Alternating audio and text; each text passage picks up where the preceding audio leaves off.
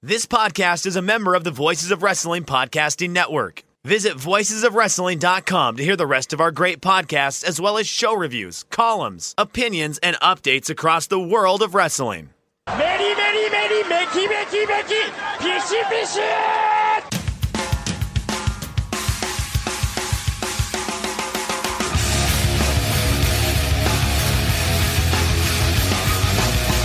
You are listening to the Voices of Wrestling podcast with your hosts, Joe Lanza. X out and go listen to some boring podcast where they're afraid of their own shadow. Okay? Don't listen to Joe Lanza, because Joe Lanza's not changing. And Rich Craich. I like him. Who delivers this guy in a big spot? Joe, don't yell at me. I like him. In the big spot, who delivers better than this guy? Stop yelling at me. I agree.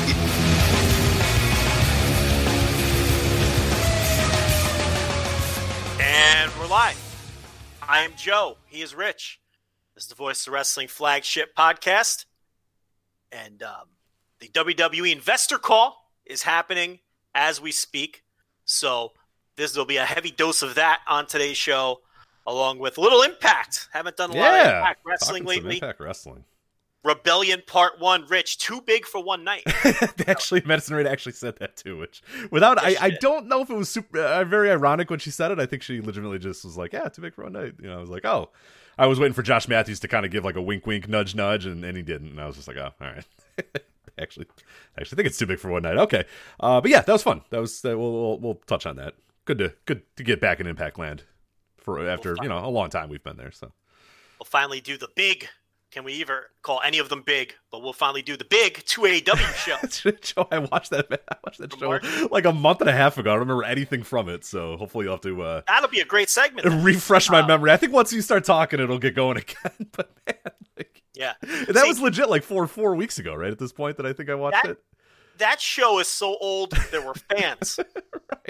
Right, there was. I forget there was. That show was so old, there were fans. And, not a lot of fans, because it is 2AW. It is 2AW, yeah, within reason. Yeah, only so many fans could possibly show up for 2AW, but... We're spacing out the wrestling that's actually happening, because there's not going to be a lot of it left. We're starting to trickle out. There were two big Noah shows this week, but we're not going to do those on the show this week. We're going to hold off, because Noah has canceled all of May. So we're not going to do anything in May. So we've got plenty of time to get to the Noah, because we're not going to fall behind. The Wrestle 1 show finally made air. The final Wrestle 1 show. Again, we're not going to do that this week. We'll save that for another week because, well, Wrestle 1 has folded. So again, we're not going to fall behind on the Wrestle 1. So there's no harm in pushing that off. But we'll get to the 2AW this week. We'll get to Impact Rebellion. We will get to all of the latest WWE madness, including the investor call that's happening as we speak. But Rich, did you see the Dynamite this week? I did. Dynamite. Yeah, I haven't seen all of Dynamite, but I've seen the most important and most interesting segments, I should say. I saw the little bit of the opener, and of course the talk of wrestling Twitter today. Kenny Omega versus what was the jobber guy's name? I'm forgetting it again. You put respect on Alan Angle's name. Right. That's what you need to do, sir. So we've got to talk about this Kenny Omega Alan Angles match. I gave a lot of thoughts, or very quick thoughts. I did a very truncated, abbreviated, rushed edition of the Thursday TV reviews before we started this show a half hour late because of me, where I gave some thoughts on it. But I think it really will lead to an interesting discussion. First of all, I think the only reason that people are even talking about this to begin with is because it's Kenny Omega. If this were any other wrestler in the world, or virtually any other wrestler in the world, I don't even think this would be an issue. Oh, God, no. It's just Kenny Omega, and he's very polarizing, and his fans are very hardcore, and the people who don't like him just cannot stop paying attention to him. And I mean, Kenny Omega is the kind of guy who he could fart in the breeze, and people just chase the scent. People cannot get enough of Kenny Omega. But we would not even be talking about this, what I thought was a rather innocuous 6-minute squash match. The talk before I saw it, to give people the gist of it, is that this was a 50-50 match where Kenny Omega completely lost his credibility further pushing forward the narrative that he has no more star power and that Alan Angles killed his finisher. And to that I reply, number one, I get around to watching the match, and it was most definitely not a 50-50 match. God, no. Yeah, no, I just actually watched it before we got on the air here, and I would definitely classify it's like 80-20, maybe, at best. Like, was Kenny Omega ever in danger of losing the match? No. Did they ever give you the idea that he was about to lose? No, never. Did Kenny Omega sell for any extended period of time? I think the most he sold for was to let Alan get up to the top rope to do something, and then he rolled out of the way before Alan did he was going to the top rope to do whatever move. And as he did that, yeah, Kenny rolled out of the way, and that's about the extent of the selling that went on. So, yeah, so this was not a 50-50 match. This was not a match where both men got an equal amount of offense. That just wasn't. The second thing that bothers me about some of this discourse is this idea that this man kicked out of Kenny Omega's finisher. Rich, did Kenny Omega hit the one-winged angel in this match? He did not. He did not hit the one-winged angel. So what the fuck are people talking about that this guy kicked out of Kenny Omega's finisher? I mean, what are they talking about? Right, and we've already established too. It's very interesting when I was kind of following through the discourse and watching it. I followed a lot of it before I actually had watched the match as well. So I'm glad I actually did that and then watched the match, because I think it puts a little bit of a different perspective on some of the stuff. But as I'm watching it. And I will say, for the record, the V-trigger that did finish him off is like the best V-trigger I've ever seen in my life. Like that, what a sell by the jobber guy. What a V-trigger by Kenny. Like a really awesome looking stuff. But yeah, so essentially what he does, for people that haven't seen it or if you forgot or whatever, I don't know how you could. It's just yesterday, but he hits the V-trigger in the ropes and then puts him in the middle of the ring. Alan Angles kicks out, and then Kenny sets up, bounces off the ropes, and then just absolutely fucking destroys this guy in the middle of the ring with a V-trigger and pins him. But like you're saying, that's not really his finisher. If he kicks out the one wing, if Kenny locks the one wing angel in the middle of the ring, drops his ass in the middle of the ring, 1-2, and then Alan Angles kicks out, okay, we can have a little bit of a discussion here. We can have a little bit of a talk. But he was in the ropes, and they've always kind of established that Kenny's V-trigger in the ropes is not nearly as powerful as the V-trigger in the middle of the ring. And people kick out of V-triggers. They've done that for 5 years now, people. Like, let's calm down on let's get all nuts about the V-trigger kickouts. Wait, but a jobber shouldn't kick out of the V-trigger, which I counter with, he didn't. He beat him with the V-trigger. So what are we complaining about? It's like people are complaining about a thing, but the opposite thing occurred. I'm so perplexed by this. Like, first of all, it's not his finisher, but let's put that aside. If you want to say that a guy on Alan Angle's level shouldn't be kicking out of the V-trigger, well, Rich, he didn't. The match ended with a V-trigger. I would have a problem with this if Kenny Omega hit a V-trigger, a real V-trigger, not the one in the ropes. If Kenny Omega had hit a real V-trigger... Well, if he hit the one that he finished him off with, where his neck snaps back and crumbles into a heap, and then he kicks out of two. And the guy kicks out, and then Kenny beats him with the one-winged angel, I'd have a giant problem with that. Because now Kenny's telling the story of, well, this V-trigger can't beat anybody. And then I'm never taking that move seriously again. That'd be one thing. Or obviously, if the guy kicked out of the one-winged angel, that would be a massive problem. But Kenny hit like a V-trigger variant with the guy tangled in the ropes, which, Shinsuke Nakamura used to use the bumaye with guys in the corner, with guys in the ropes, and that would never finish. Right, it was never the one that finished you off was in the middle of the ring when he got full force, bounced off the ropes, came with power. That was always established that was a real. Bumaye, it's similar to Okada. Sometimes Okada will hit like a short clothesline just off like, something random, but it's not it's not the I grab the wrist, I turn you around, I put you in the middle of the ring, I do that sort of stuff. There's always variations to that sort of stuff. There's always a little nuance to finishers sometimes. People are making way too big a deal out of this, out of the idea that this guy kicked out of like a variant of a V, not even the real V-trigger did beat the guy. Mm-hmm. And it's like no other promotion in the world has established secondary finishers better than AEW has. Cody Rhodes wins every match with a different hold. I mean, whether it's the figure four with Shawn Spears, the cloverleaf variant that he used on Dark this past week to beat the jobber. I forget what he calls it, but he does like a version of the cloverleaf, but it's sort of like where he sits back on the leg. It's a different version of the cloverleaf. Obviously, the Crossroads. And then you have even on this show, we saw Darby Allin beat Sammy Guevara with the Last Supper. So it's like they've done a great job establishing secondary finishers for everyone. And that's exactly what they were doing here. They had Kenny Omega beat the Jabron with the V-trigger instead of the One-Winged Angel.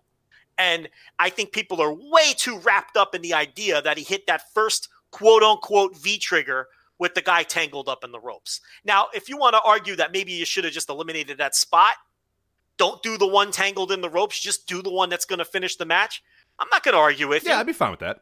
Maybe that would have been better. But I also am not going to get all worked up over the fact that the guy kicked out of a fake version of a move that Kenny Omega never wins with to begin with. When has Kenny Omega ever beat anyone with that V-trigger into the ropes? When has he ever beaten anyone with the V-trigger, period? I honestly can't remember. Maybe he's won 1 or 2 matches with it. Can you recall Kenny Omega scoring a pin with the V-trigger? Off the top of my head, no. Yeah, but I mean, we're dumb idiots and we don't know anything. So no, but listen, right.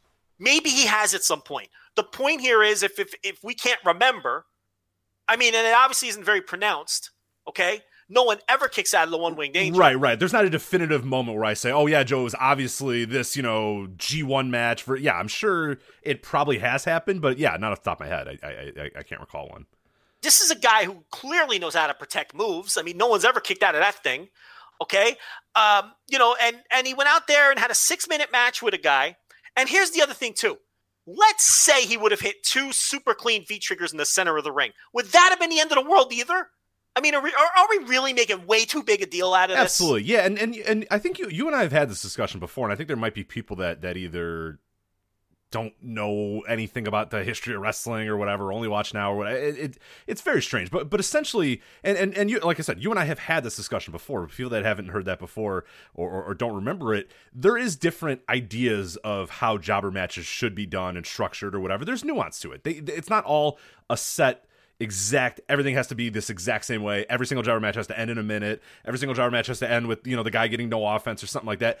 Those type of matches are great. I like matches where a guy I want Lance Archer to go in and just beat the fuck out of Marco Stunt and pin him in 30 seconds. You know what I mean? Or whoever they throw at him, he goes out, because the gimmick is that Lance Archer is an unbeatable fucking monster. And that's a lot of WWE, WWF jobber matches in the days, depending on who the guys were. If it was The Undertaker wasn't going to give some pudgy ass, Northeast jobber guy any offense. He was going to tomb someone and throw in a body bag. But he was a monster. He was quite literally a monster at that point. So it's fine. That's sort of been the established way. But we have said, for a lot of people, Jake Roberts has been quoted as saying that he always thought it was good to give them a little offense, because if you're just beating a nobody, then you're nobody. The thing, like, I don't want to just beat a nobody. I want him to think that I'm beating a competent pro wrestler. I feel like I'm better off by beating a guy who looks good and appears to be a decent wrestler and appears to have some, any sort of semblance of skills or offense or anything like that. And Ric Flair was always that way as well, where Ric Flair never went in there and beat a jobber in a minute. Ric Flair would get that guy and he would get some offense. He would get a little bit of a momentum or whatever. And then Flair would either cheat his way to victory, or Flair would just finally say, all right, I'm fucking around too much. Let me put this guy away and beat him. And he would do that. And that's, I'm not saying that Kenny Omega is doing what Ric Flair did or what Jake Roberts did. I'm just saying it's not always the same thing. Even in this own company, even in AEW, a jobber match for someone like a Lance Archer is going to be different than a jobber match for someone like a Cody Rhodes or a Kenny Omega. It's both heel-face dynamic that changes, and it's also the type of wrestler that these guys are. Would I be super upset if Kenny Omega beat this guy in a minute? No, I wouldn't. That's fine. But I'm not super upset that he beat him in 5 minutes and that this guy got like 2 little offensive moves or whatever. Would I be annoyed that if Lance Archer went toe-to-toe 10 minutes with this guy? Yeah, that would annoy me. Because the idea of how they're presenting Lance Archer is very different than the way they're presenting Kenny Omega or presenting a Cody Rhodes or whatever. So that's where that nuance kind of comes in. And to just paint everything with it, just exactly just this, everything has to be the same. It has to be structured or whatever. Like you said, I don't think we'd be having this discussion if it was anybody but Kenny Omega. But because it's Kenny Omega, we have to hyper focus on everything he does and freak out and react like this all the time. But like, there's nuance to jobber matches. They're not always the same, and I'm fine with that. I like that there's that little bit of change and nuance. Kenny Omega has a history with this. Do you remember in 2016, he had 2 matches in New Japan, one with Jay White and one with Juice Robinson. And Jay White was just a straight up young lion at that point. And Juice Robinson, black tights, the whole deal, pre-excursion. Juice Robinson, 2016, was not current Juice Robinson. This was a Juice Robinson that hadn't been worked to G1 yet, was still essentially a young lion, or maybe where Toa Hanare is at now, somewhere on that level. Was to give you perspective of what Juice Robinson was at the time. He was still working Lionsgate shows and losing some of the matches. Okay, so that's where his career was at the time. And Kenny Omega had 2 matches with Juice Robinson and Jay White back to back on a tour before, I believe, the latter match with Elgin. I could be wrong about the tour, but the point is he had those 2 matches back to back with guys who were essentially job guys at the time. And those matches were great. And he gave them a ton. And do you remember the Jay White match specifically, where they did all of those teased near falls? The idea was Kenny Omega was too cocky. Yeah. And Jay White, was giving it all he had. And that was in Korakuen Hall, not some village in Aichi. Okay, not Bipu, not Hokkaido up in the fucking mountains in the snow where no one's going to see it. Korakuen Hall, Kenny Omega, young lion. And he went over 10. I guarantee you that match was 10, 12 minutes. Okay? Guarantee it. And Jay White scored 3 or 4 near falls in that Korakuen Hall on their feet for that match against Jay White. So Kenny Omega has a history of this. Like you said, he's not Lance Archer. He's not a guy who's going to get in the ring and squash a guy in 40 seconds. That's not who he is. That's not the kind of wrestler he is. It's not what he does. Would it have been wrong for him to go in there and kill this guy in 30 seconds? No. And no one would have cared. 10 minutes, 25 seconds, by the way, was that match. Road to Invasion Attack, 2016. I believe it's March 27, 2016, Korakuen Hall, if you want to check that out. So, yeah, it's right there. It is he has a history with this. And then, like, 2 nights later, or the night before, whatever it was, he had a very similar match with Juice Robinson. Now, listen, these are 2 guys that New Japan are eventually going to push. I get it. So, again, you always have to look at the context, right? Because everyone knew Jay White was going to be a star. Everyone knew eventually New Japan was going to push Juice Robinson. So maybe that's a different scenario than Alan Angles in a television squash. I get it. But the point here is Kenny Omega has a history with this. He's not the kind of guy who ever goes in there and has that kind of match. He just doesn't. He could have went in there with Jay White and beat him in 4 minutes. He didn't do that. He went out there and had the most entertaining match possible. So, and that's besides the fact, because this Dynamite match was nothing like those 2 matches. Those were 50-50 matches where the guys got legitimate offense and near falls. This was not even that. And people are complaining. Really don't get it. I think it's disproportionate, the complaints. You mentioned Ric Flair. I was going to bring up his matches in the mid-'80s that he would have with literal jobbers. Yeah. Where he would sell for these guys, but you already did. And then there's the match with Disco Inferno. Okay, not a complete jobber, but that WCW Saturday Night match with Alex Ray. Obviously, similar gimmicks. Got him confused there. Dancing Fools. You got your Dancing Fool mixed up. That's all right. That's fine. It's the best of it. But I think the jobber examples are even better because, he would have those kind of matches. I've seen on Twitter today getting passed around guys like Mike Jackson and George South and the jobbers of the day who were considered good workers, who Ric Flair respected, so he wasn't going to get in there and squash him. Did it matter? No, he was still like the second biggest star in the world at that time. Didn't make a difference. And this, at the end of the day, this isn't going to make a difference. So, look, if you didn't like the structure of the match, or you didn't like the job guy kicking out of the first, quote-unquote V-trigger, I get it. That's fine. But I think where people go too far is, they killed the V-trigger. They killed Kenny Omega.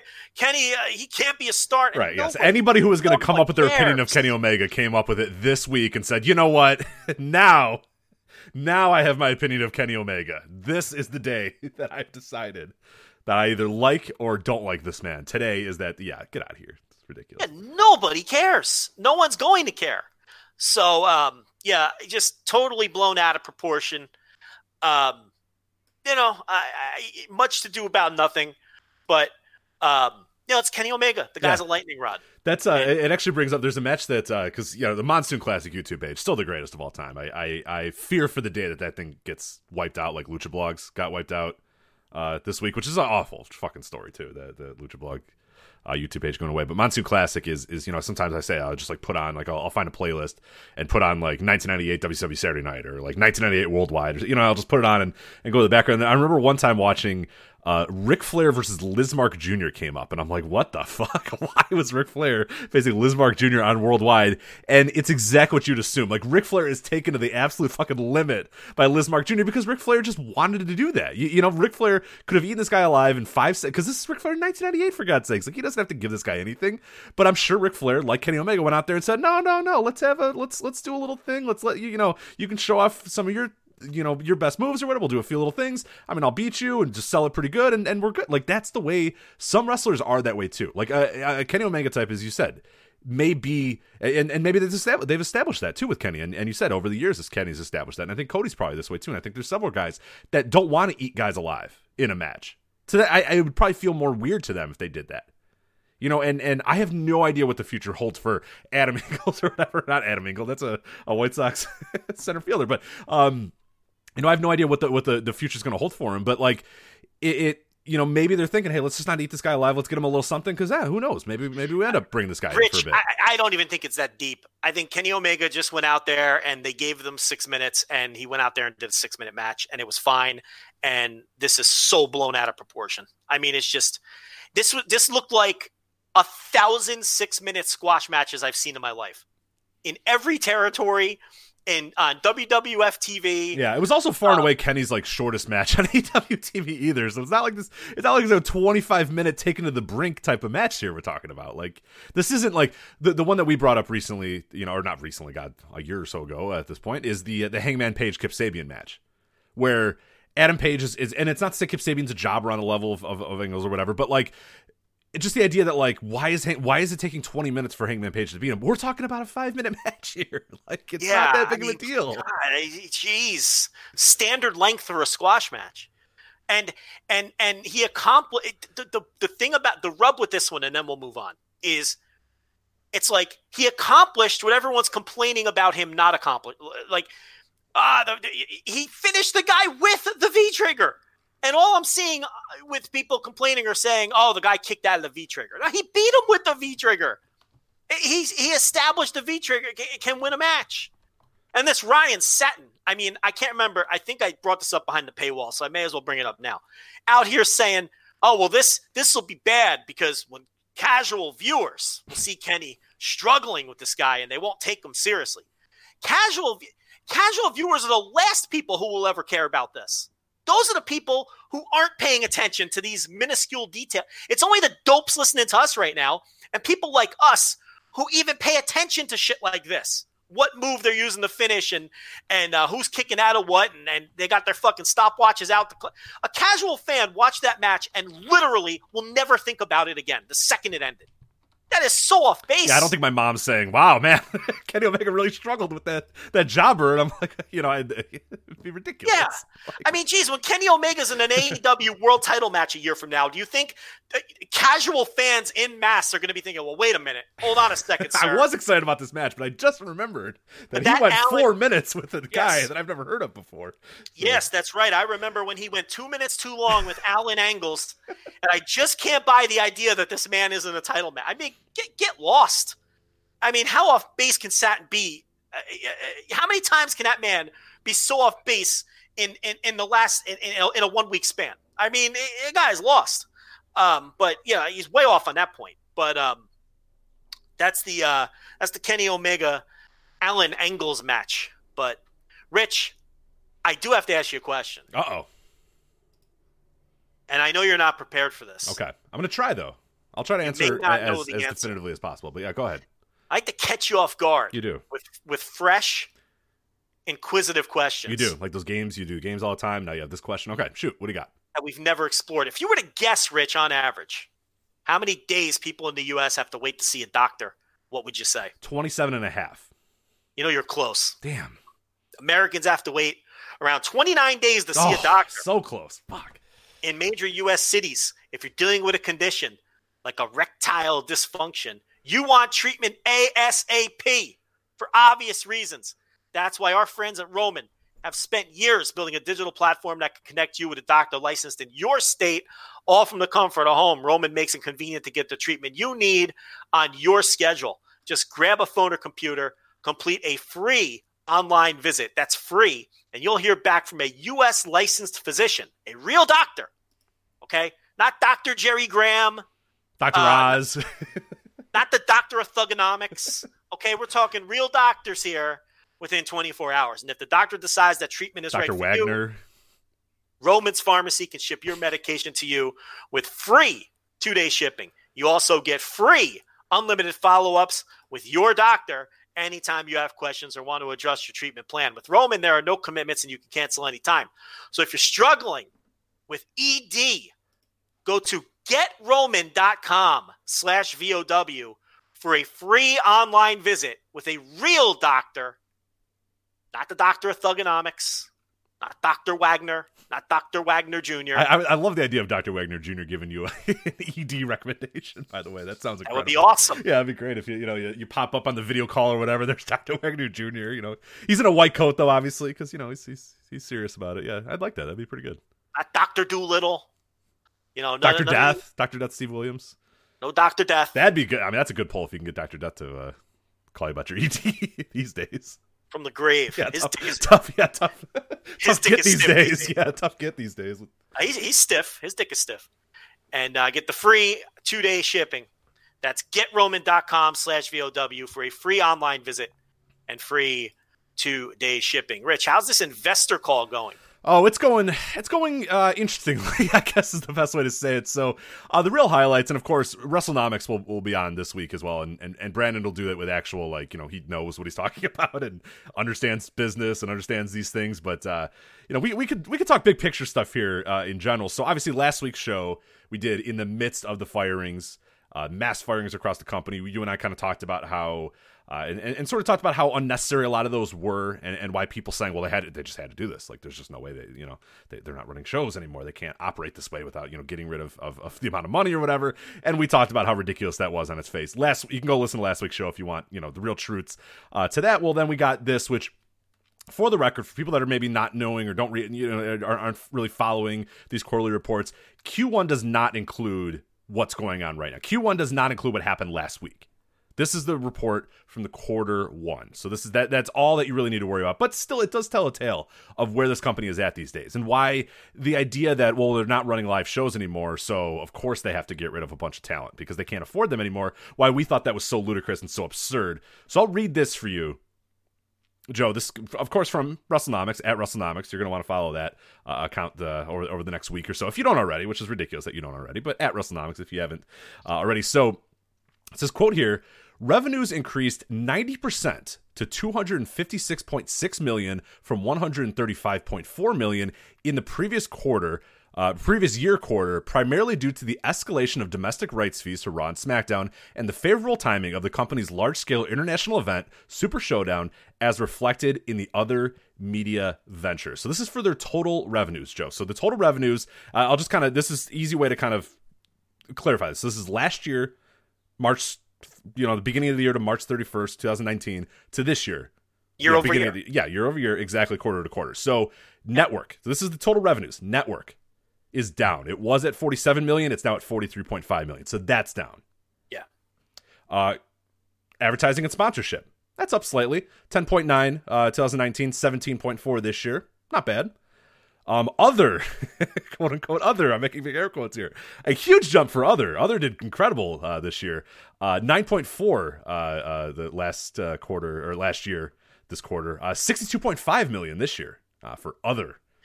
I wonder what could have accounted for that. Other just rocking it up here. And now a big one here.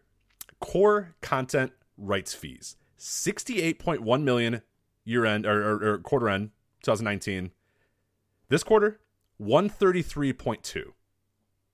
So total revenues, 135.4 last year, 256.6 this year. Yeah, you've got over double in total revenue. Yeah, you've got the obviously one of the Saudi payments came in, and the new TV deal. And this is what we've been screaming about. And some people listen, others just refuse to listen. The TV deal is so significant, and that it could carry them through this year, even if they don't sell another ticket, which they might not sell another ticket this year. Even if they don't sell another piece of merch, which they're still selling merch. Now they're selling less merch than they were because obviously there's no house shows and all of those things. But they're still taking in other streams of revenue. You still have the network revenue. You still have merchandise. You still have licensing. You still have advertising and those things. And yes, a lot of that is going to be less than it was last year because of everything that's going on around us and less people are watching the TV. And I get all that. But as long as that TV money keeps coming in, they are going to bring in record revenues this year and potentially record profits. That's why so many people are upset with the cuts, because the cuts were not made to ensure that they're profitable. Were not made to ensure that they can stay in business. They were made to ensure that they hit their profit projections for quarter two. Now remember, that we're not going to know the results of all that. This is the quarter one call. This is January through March. It doesn't include WrestleMania. It doesn't include a great deal of the pandemic stuff. It doesn't include the cuts were made to help quarter two. But what we're learning, what the quarter one call tells us is just how massively profitable they were in quarter one year over year compared to last year, and how those TV and hopefully it will show some people who are willing to listen and learn, not the people who are just going to be Vincels and just defend the company no matter what they do. Those people are helpless and there's no point even talking to them. But hopefully this shows people who didn't understand the magnitude of these TV deals and how impactful they are to WWE's bottom line, and how that money, provided it continues to come in, will continue to carry them throughout the year, no matter whether this pandemic stuff continues or otherwise. Right, and I'm going to read some other numbers to you again. So let's just recap their core content rights fees, $133.2 million in this quarter alone. That's just a quarter. That's 3 months is what they got paid for just those 3 months to produce Raw and SmackDown on TV. How much is that number again? $133.2 million. How's that even? That's even larger than we thought. Yeah, it's huge. It's gigantic. It's fucking insane. That's so now, no. Then okay. So I'm sorry. That's total television. So that's international deals. Yeah, that's everything's kind of included in there. Gotcha. But yeah, I mean, of course that the big jump there comes from Raw and SmackDown and that sort of stuff. From the U.S. rights. Yeah, right. So, and don't forget, they're still taking in like $40 million a quarter from the network. Right. Exactly. So right? Live events is also a slide here. Live event revenue declined to $17.5 million from $26.2 million in the prior year quarter. Yeah, anyone arguing with you... They could never run another show all year. That's a drop in the fucking bucket. 133.2 to 15.2. It's not even a drop in the bucket. It's moving backwards. Right. They'd be better off never running a... I mean, of course, that would... the idea that never running a live event ever would probably result in the company, yada, yada, yada, whatever. But, like... In an absurd, like, just to make an example, if they didn't run a live event, they'd probably be better off this entire year. Well, that point's going to be proven. Right. So not running live events. But, and some of these house shows lose money. They lose money. They're loss leaders. You run them to sell merchandise. You run them to keep your name out there. It's, big box retail, keeping open the money-losing stores just because they want one in every town for brand recognition. That's what that is. So and there are people who will make the argument, well, they had to fire all these people because they had to make up the money that they're losing on house shows. And house shows is such an insignificant part of their revenue that it just, anyone who makes an argument shows their ass and shows that they don't know what they're talking about. What else we got? All right, so some other stuff here. This is the North American ticket sales down last year 24.1 million to 15.2 million this year. International ticket sales exactly the same, 0.2 million. So fucking irrelevant, completely irrelevant. Advertising and sponsorship 0.4 million down to 0.1 million. I mean, we're just talking nothing. These are nothing. They're nothing. This company doesn't. None of this shit matters anymore. It's the TV money. Right. Period. How can we make it more clear? They can lose all of this, all of it, and just be insanely profitable on the TV money alone. Right. They lost. Okay, actually, this is an interesting thing here. They lost $3.2 million doing live events in quarter one. This is what I'm talking about. They lost money. Right. They lost money doing. So people who try to make that argument, oh, well, they got them. They're better off not doing the house shows. It's advantageous for them to not run house shows. Now, you can argue that hurts them on the merchandise line. So you'd really have to get granular there and dig in deep. And, maybe they make up the losses on the house shows with the merchandise money that they make at the house shows. Do you see what I'm saying? Right. It's not true. I mean, for people, somebody could make that argument, but if you actually look at it, I don't think that is even close. But even if it isn't, but again, even if that is the case, it's not a significant amount. No, of money. we're talking little bits of money here at this point. This company, when they signed those TV deals, I said it last week, they ceased to be a live event, wrestling, whatever the hell you want to call it, business. They're not that anymore. These other numbers we're talking about are nothing. They're completely insignificant. Look, okay. Here's a perfect example. This again comes from their deck, but at WrestleNomics put it up here nice and easy for us. Last year, this quarter, media 135.4. That's whatever, 135.4 million. This year, 256.6 million. There, okay? So that's that. Live events, 26.2 million 2019, 17.5 2020. I mean, that is a fraction.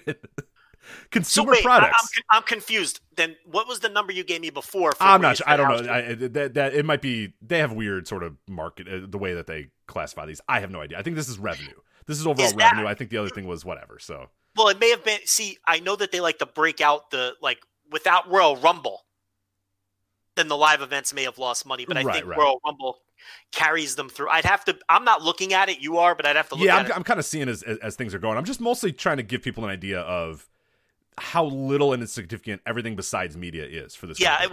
which is the larger point that you're making is that all of these numbers are, the proverbial small potatoes compared to the TV revenue. Yeah, I mean, consumer products, which is merchandise and every other little thing here, 20.8 million 2019, it went down to 16.9 in terms of total revenue. But again, we're talking 256.6 million, 17.5 million, 16.9 million. Here's what's not going away. The network, people may cancel it. They may lose some network revenue, but it's not going to go to zero.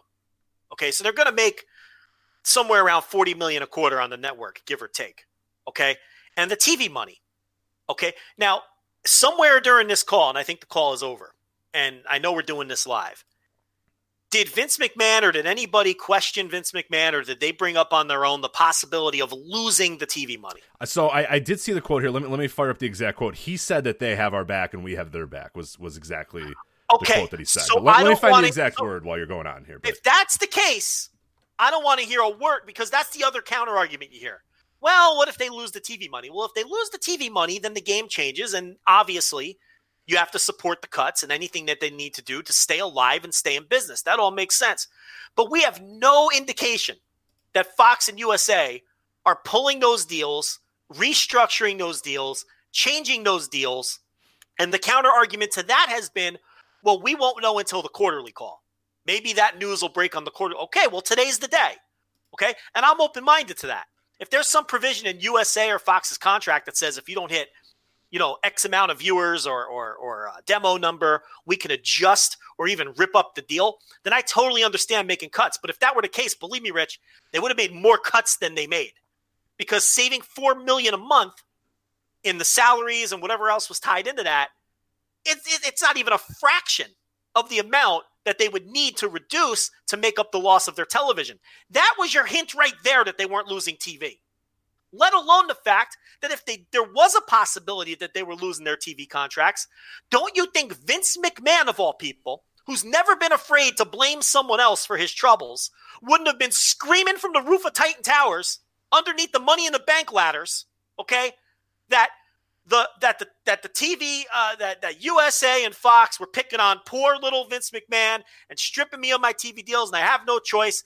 And if you want to get mad at me for laying people off, get mad at them because they're taking away my TV money, which we signed in good faith, and now they're yanking away. Don't you think he would have been saying that? Yeah, absolutely. Yeah, this is a man who once devoted an entire episode of Raw to make fun of the Nuggets owners because the Nuggets owners double booked the building for the playoffs and told WWE that they couldn't run here. Remember that, the Kroenke episode of Raw? Kroenke, where the entire episode was, God damn, he has no faith in the Nuggets. What an idiot. What a moron. And they found a new building. They found a new building in 5 minutes. It wasn't a big deal. This is a man who loves to deflect the blame. Why would he have taken all of this bad heat and all this bad PR for the last week when he could have easily blamed the TV networks if that was the case. That was red flag number 2, that was bullshit and that there was no basis behind that. Number 1, you would have cut way more than $4 million a month, because that's not going to help you make up the, what was that increase? It was over 100%. It was like $130 million. It's an ungodly, an ungodly amount of number, double for sure. Which works out to what? A $40 million increase per month, and they only cut $4 million. So again, you're only cutting 4% of what you're potentially losing. So and they paid out a $5.5 million dividend. Well, of course they paid out the dividend, but relevant, I'm sure. And for quarter 2, they made sure these cuts were to ensure that stayed at 12 cents. That's the bottom line. How can you not see that? You know, that's why the cuts were made, not even to ensure profitability, to ensure projected profitability. Okay, just admit what it is, and then if you want to defend protecting shareholders over protecting people in these extraordinary circumstances, go right ahead. I'll disagree with you, but at least then you're being intellectually honest. And you're not trying to change the argument and say that they need this to survive. And they lost $25 million in Tampa. And they're not doing house shows and all this bullshit, which just shows that you don't know what you're talking about. Because even by losing $25 million in Tampa by not doing WrestleMania in front of fans, they're still going to produce about $900 million in revenue this year. Doesn't matter. I don't want to hear about the money that they've lost at WrestleMania or anywhere else, because we still know what they're bringing in. So what they've lost becomes irrelevant at that point to the larger picture.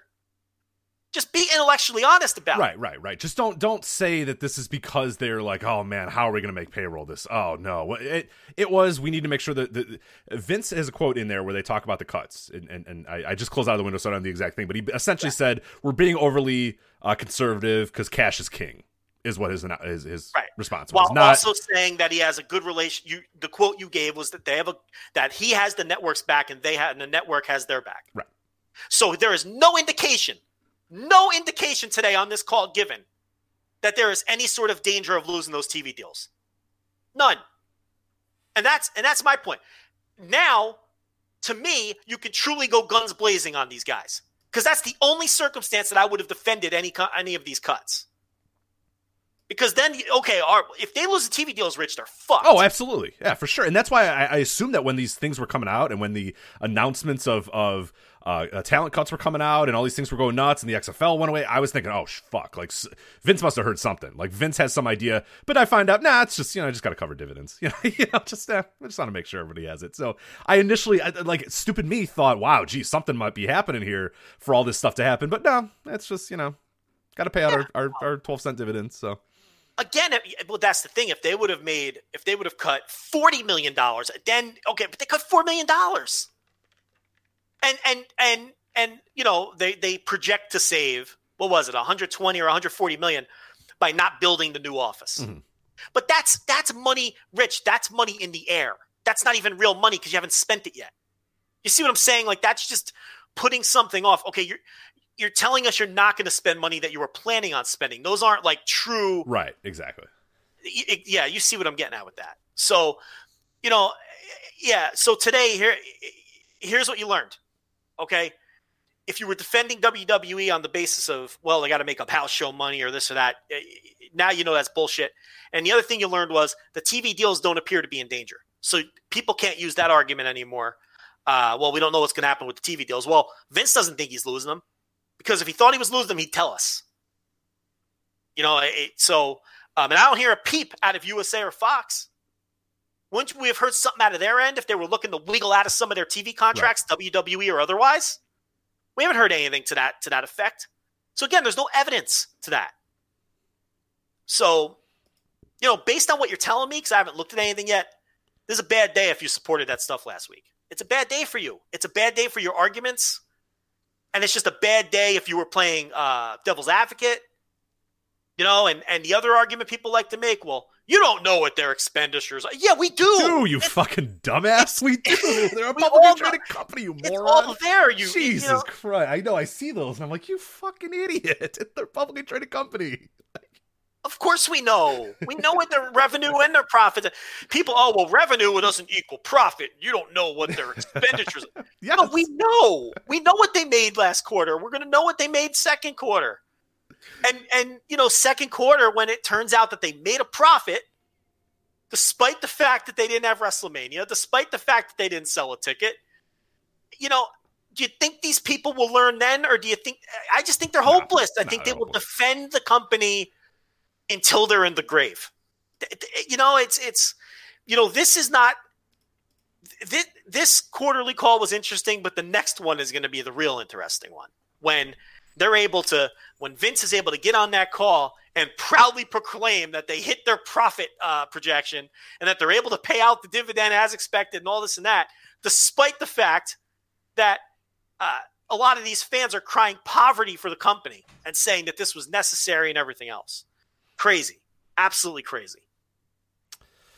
So that's that. As I said, some stuff coming out a little bit, but nothing too salacious or interesting. No WWE 2K game this year. They announced that is not happening, so which is probably good because they've been a disaster lately. But that's a lot of money in the wrestlers' pockets, too, that's now gone, too. So I was just going to say, that's wrestlers losing money, and it's also another excuse for people. You got a cut deal. You're not getting that 2K revenue. Again, failing to understand it. The TV money is all that matters. Look, can I make this clear? We understand that they're not making some money that they would have made. That's not the counter argument. Of course, yeah. They're losing. I don't want to say they're going to lose money, but they're losing money. They're going to make less than they did in this quarter. Yes. Q2 is going to be down from Q1. While still being insanely profitable. Still making $200 million that quarter, yeah. And by possibly profiting more than they made last year without the pandemic. Because of that's how significant the TV deals are. And I really don't think that some people have understand that and that hasn't sunk in with some people. It's wild. Yeah, it just seems to be the same company it is. Like you need to turn off this is not 1996 WWF. This isn't Vince taking out a loan so that they can, pay this. They're not that company anymore. They're not what they were.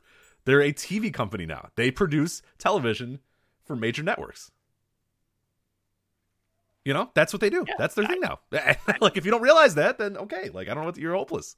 You're lost. You don't know what you're doing anymore. How about this one? Well, they don't have $500 million in cash reserves. They have $5 million in cash and debt capacity. Well, first of all, WWE are the ones out there trumpeting that they have that $500 million. That's number one. Right. So a lot of companies don't have that either. A lot of companies don't even have that benefit. But and yes, it is a combination of cash reserves and debt capacity.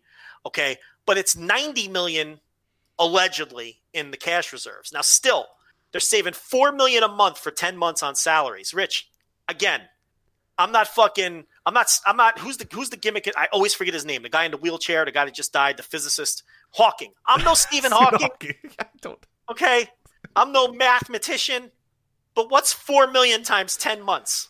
It's $40 million, right? Thank you. I was hoping you didn't actually want me to answer that because I was thinking in my head, oh no. That's why I do this. Even if they only have the $90 million in cash reserves, they could have allowed these people to keep their jobs in a pandemic where there are no other jobs. Record unemployment, okay, and still had $50 million to spare in their cash reserves. So that's not a compelling argument to me either when you tell me, it's really only $90 million in liquid assets. The rest is debt capacity. They don't even have to dip into the debt capacity just to cover the $4 million in salary that they cut. And they'd still have $50 million left over. That's just, again, this is a doing the right thing argument. This isn't a maximize. If your argument is they should maximize every dollar, fine. But right, we won't argue with that. We will not.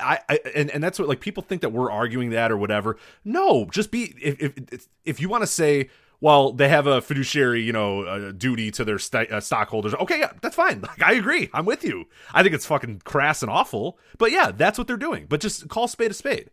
Don't tell me this is a company looking for their pockets going, oh my God, what are we going to do? We got to let Drake Maverick go. We can't. No, they're just, what do you cut that $4 million or whatever. Let's go. Forget Drake Maverick. Even put the wrestlers aside. I'm talking about the people whose names you would never know. The fucking office workers. The .comers, the live event workers, the lighting crew, those sort of guys that are out on the streets now. Those are people going into a jobless economy. And I'm sure they gave them all a little check. I'm waiting for mine. But I'm sure they gave them all a little check to go into this jobless economy. But the point here is they could have kept them on and had the cash reserves to do so if you want to play that card and say, oh, it's not really $500 million, it's $90 million. Well, it's still more than enough to cover that. They could have kept all those people employed. And that just would have constituted doing the right thing. And dipping into your cash reserves a little bit, which would that be the worst thing in the world to do in this current situation when, oh, by the way, there's no evidence that any other wrestling company on earth has cut a single human being yet?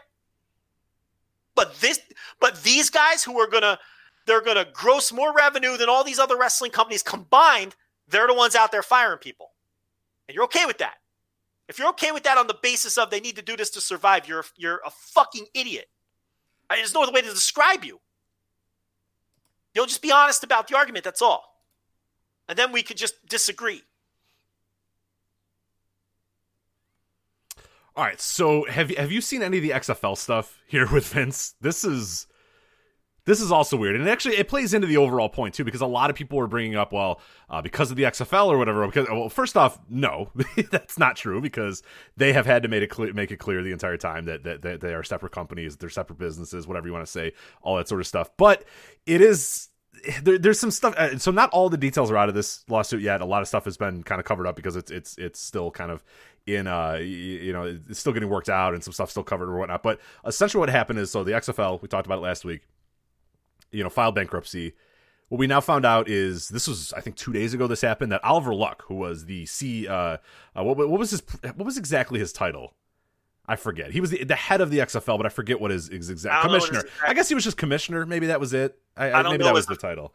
I don't know his official title, but the bottom line, he was number 2. Yeah, so he was the number 2 guy here. So in his lawsuit, ran the football end. Vince ran the business end. He was number 2 to Vince. Right. So days after the XFL announced it was canceling its season, firing all employees, and filing for bankruptcy, its former commissioner filed a wrongful termination lawsuit against owner Vince McMahon in federal court.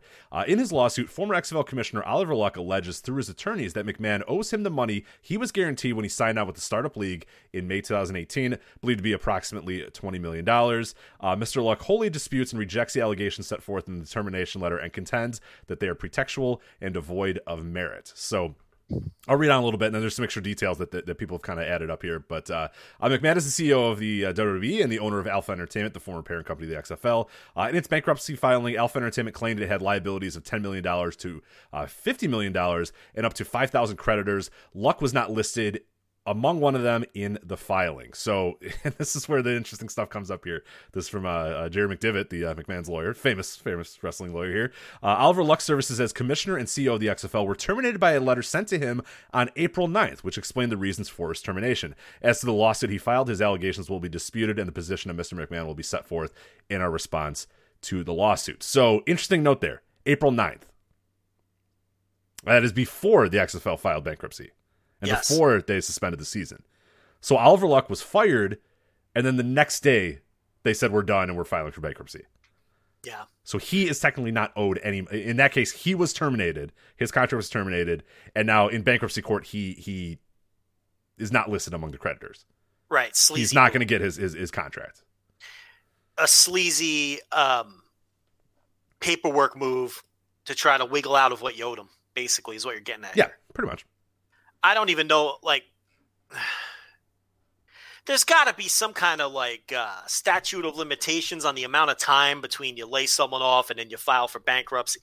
You have to think he's protected in some manner from a maneuver like that, right? It can't be that easy, because why wouldn't these businesses just, why wouldn't this be more commonplace? Right, why wouldn't you just fire everyone that's owed some salary or bonuses or whatever the case may be, and you really never see that So I would think that, now look, I'm no expert in this. I'm just trying to use logic and common sense. I would think that he's going to get his fucking money. That guy's got to get his money, right? Or if he doesn't, it can't be because they laid him off the day before. I mean, this really sounds like some bullshit. It also sounds like something that McMahon and McDevitt would pull if they knew they can get away with it. Man, that is dirty. I guess we can kiss goodbye even. I mean, I've seen some people say, well, you can't completely write off 2022 just because well, you can forget it now. Yeah. I mean, they owe all these different people money, and they fucked over everybody in the legitimate football world, unlike last time where they just tried to do it on their own. This is bad. So, a lot of coaches too, right? Yeah. Oh, yeah. Bob Stoops is on there. Mark Trestman is on there. Hundreds of thousands of dollars. Yeah. The city of St. Louis is on there. For use of the dome. Yeah. The St. Louis Sports Commission, $1.6 million for them. Bob Stoops, Robert Stoops, $1 million for him. Mark Trestman, $777,000. Ticketmaster, $655,000. The 47 brand, that's the sporting wear Scud brand, $846,000. Hey, you think let me ask you a question. Do you think if the XFL never became a thing and never happened and didn't shut down due to the pandemic and Vince didn't earmark 3 years worth of money, and then sell all that stock and then open up Alpha and all that, do you think they cut all of those people last week? See what I'm getting at there? Yeah, no, one hand is definitely playing into the other. Do you think all of this is just Probably mounting on top not. of this man's shoulders? I've got all these losses. I've got all these losses. I've got an unsure future. Do you think in a world where the XFL never existed, do you think they hold off on those cuts last week? Or do you think it all plays into each other? I think they all play into each other. I do. Stock price dropping like a stone. It's all got to be weighing on them. I mean, that stock was worth. Did they ever hit 100 points? They were close. They were pretty close. I don't remember if they exactly did, but now it's in the 30s. I mean, it dipped. Didn't it dip into the high 20s, and then they made the cuts, and it bounced back to like $33 or $34 a share. I don't have the exact numbers, but still, I mean, you're talking about $70 a share up in smoke. You're talking about the money earmarked for the XFL. You're talking about you're going to get sued for a lot of that money and probably lose a lot of these cases. So I feel like it's not just strictly the loss of revenue on the wrestling end that's weighing on him. And, it's possible that maybe these cuts never happen if the XFL never happened. Maybe that's a huge trickle down. Well, there's also this, which is just the sleaziest part of this entire thing, and I can't wait till this stuff kind of comes out a little bit more, but this is from thedeal.com. I don't know anything about thedeal.com, but it appears to be a mildly reputable thing. And Dave Meltzer actually alluded to this on this morning's Wrestling Observer Radio as well. And a lot of people, I think, didn't notice this or just completely passed people by, but this came out. So this article is dated April 13th, 2020. In a declaration, Alpha President and COO Jeffrey N. Pollock, who is... So Vince is the owner of Alpha Entertainment, but this man is the president and COO of Alpha Entertainment, okay? Makes sense? Right. Said that a $3.5 million new money debtor in possession loan from McMahon, founder of World Wrestling Entertainment, would allow the Stamford, Connecticut-based league to fund payroll and conduct a sales process. The loan calls for approval of bidding procedures by May 15th and a sale by July 15th. So people don't really know what's going on there is essentially Vince McMahon, when he realized the league was going out of business and everything wasn't going to happen, said, here, you know what I'm going to do? Vince McMahon was going to give Alpha Entertainment, out of his cash, he was going to give Alpha Entertainment a loan so that they could get through the sales process and fund payroll in those final days. But in those final days, Joe, gosh darn it, they declared bankruptcy. And man, guess who's a creditor on the XFL bankruptcy? You're telling me Vince McMahon is listed as a creditor on the XFL bankruptcy? Holy goddamn shit. Right he is, yep. So he's trying to get back some of his own money. Little double dip there from old Vince. How is that legal? It seems completely illegal. Like, I'm nuts. Like, when I read these things, because I don't care. Like, I know nothing about normal businesses. I don't follow other stocks or anything. Like, I'm an idiot. I know I could tell you the entire card of the 1989 SummerSlam, but I can't tell you one fucking thing about the stock market or other businesses. But every time I read these things from Vince and WWE, I'm like, man, is every company doing this? Like, everybody's doing this. Seems so illegal, right? that the owner of Alpha Entertainment infused Alpha Entertainment with a personal loan, and then Alpha Entertainment declared bankruptcy, so that man who gave the loan, which is a huge loan, $3.5 million, that's all in the credit there. That's all in the bankruptcy filing. That man now is the lead creditor of the XFL bankruptcy, is the owner of Alpha Entertainment, Vince McMahon. Unbelievable. But what would be the? I'm trying to figure out what the hustle is, though. I mean, what is he? Is he going to attempt to get money back from Alpha Entertainment? But then, what would be the hustle? Why would? Yeah, I don't know. I don't know enough about business to know the hustle. There's a hustle here somewhere. Maybe you get more. Maybe you get in. I have no idea what the hustle is. Somebody smarter than us has to explain to me. Okay, because number one, if he was thinking about shutting down, he wouldn't have given the loan to Alpha to begin with. Right. That's number one. But number two, I'm trying to work out in my brain, if it is a scam, what's the scam? Why not just hold on to the money in that case? So is it one of those deals where maybe the more creditors that there are, the harder it is for other creditors to get their money? In other words, was he willing to take a $3.5 million loss so that Alpha could go to court and say, we don't have enough money for anyone? Right. You see what I'm getting at? But again, that's the only angle I can think of. So he's like, all right, well, I'll take a $3.5 million hit, but I'll save multitudes of millions on top if Alpha is deemed unable to pay any. You see what I'm saying in court? So other than that, I don't see a hustle. I don't get it. But maybe there's a listener who could explain this better. Because I don't. Either way, I mean, and if he gave the loan knowing he was going to shut it down, no one could be that stupid, especially him. I don't. I'm a little lost on that. Yeah, he's making out some way. Whether it's and the other thing with the classic Vince McMahon thing is, like you said, he might eat $2 million or $3 million so that other people won't make money. Because that is what he would do. Because that's what this man does. You know what I mean? Yeah. So, it's who knows, man. It's so bizarre.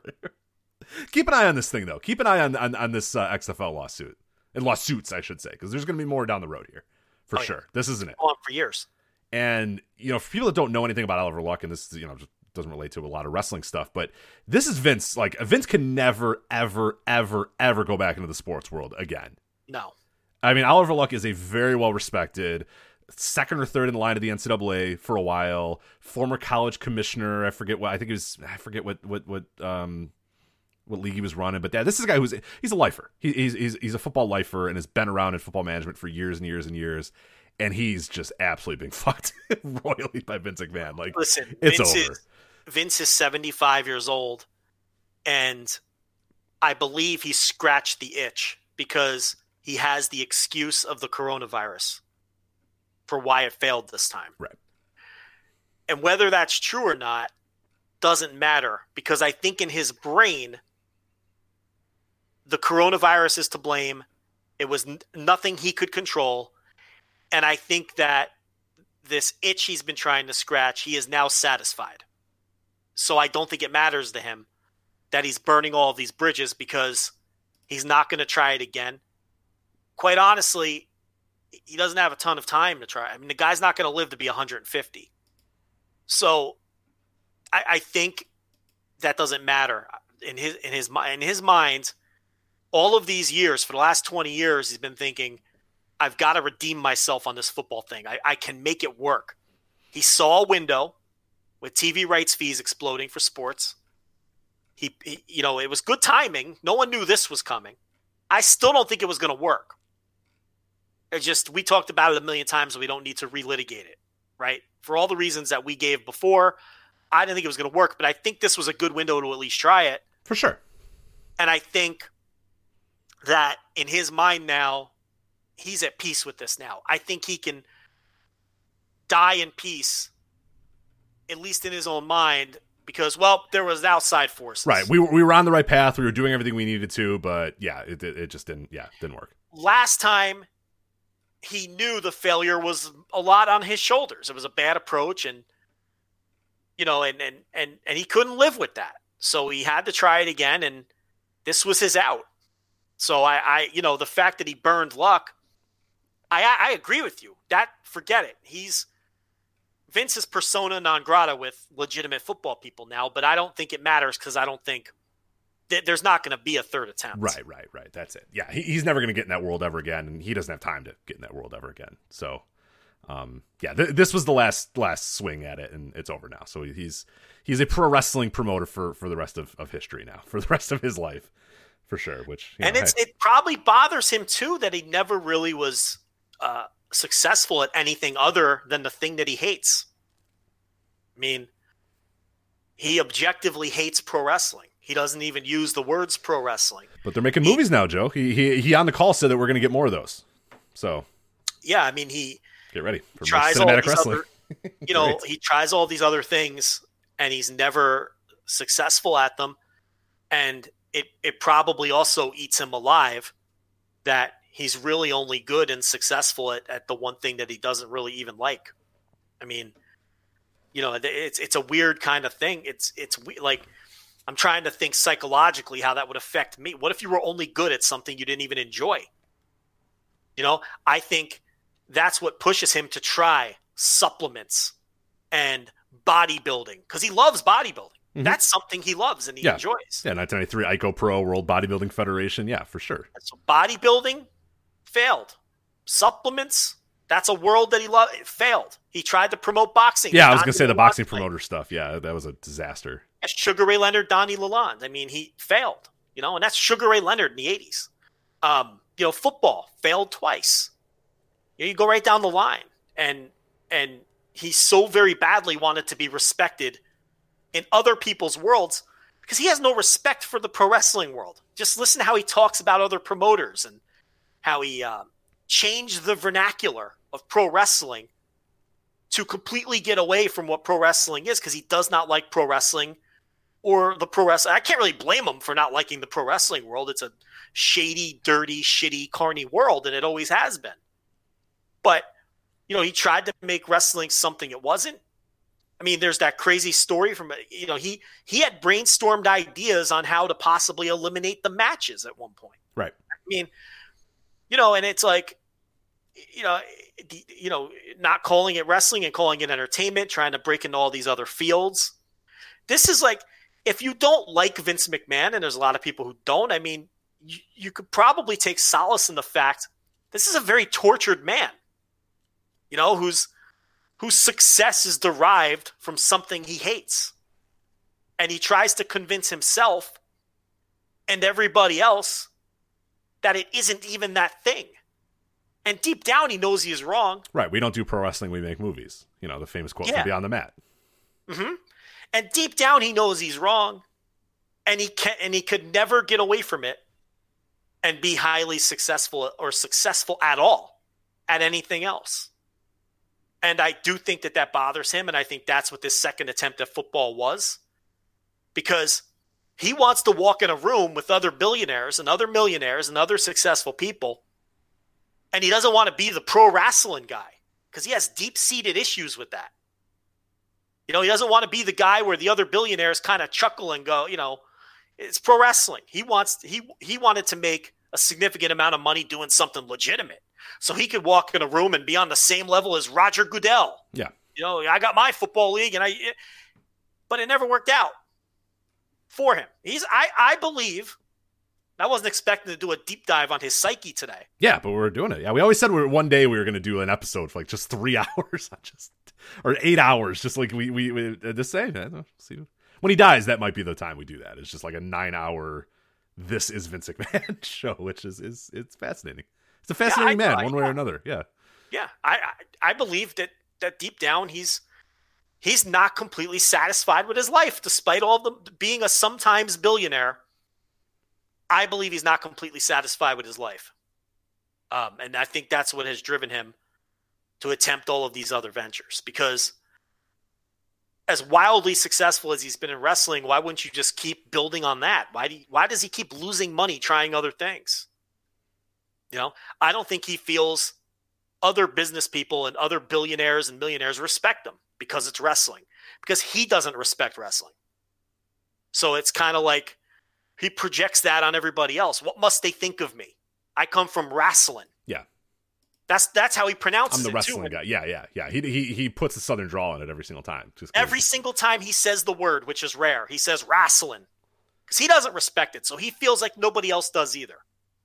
And the sad part is as successfully, he could have given wrestling, he could have given it a makeover and changed the perception. But if he would have approached things different, but he didn't. It's almost a self-fulfilled prophecy in a lot of ways. Because he did nothing to change the reputation. And he's been sleazy all along, all the while. Whether it's covering up Jimmy Snuka murdering that girl, or, the steroid deal in the 80s and 90s, right on through to every contract. Trials, the referee pedophiles, and it's... Yeah, the child molestation cover-up, whatever happened with Rita Chatterton, all of it along the way, right up until today. Owen Hart, you can go right down. We can name 100 of them. Right. We can name 100 of them and still have some to spare. I mean, we probably could get to 100 if we sat here and tried to do it. And it's like, that's on him. If wrestling still has that reputation when he walks into a room and he feels like people don't respect him as much as the guy who did it selling widgets, that's on him and nobody else. And I think deep down he knows that, and it's hard for him to accept. But that's the path he chose. At the end of the day, okay, he is what he hates. He is the sleazy, carny wrestling promoter. Did it the same way they did. Dirty business, scandals, stabbing people in the back, take no prisoners, don't respect contracts unless they work in your favor. He did it all. He is what he hates, and he knows that, and he's going to die knowing that. That was great. Hey, there it is. Coming soon. We always said one of these days we will have that the large scale, big picture Vince McMahon episode. I wanted to transition to a read, but I don't know.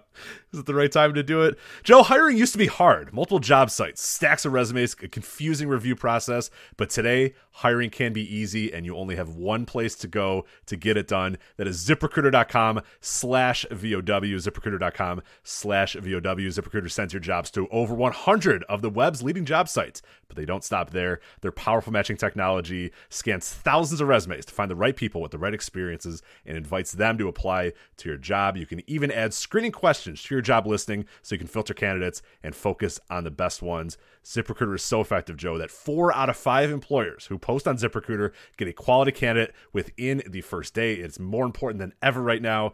ZipRecruiter.com. You can do it for free.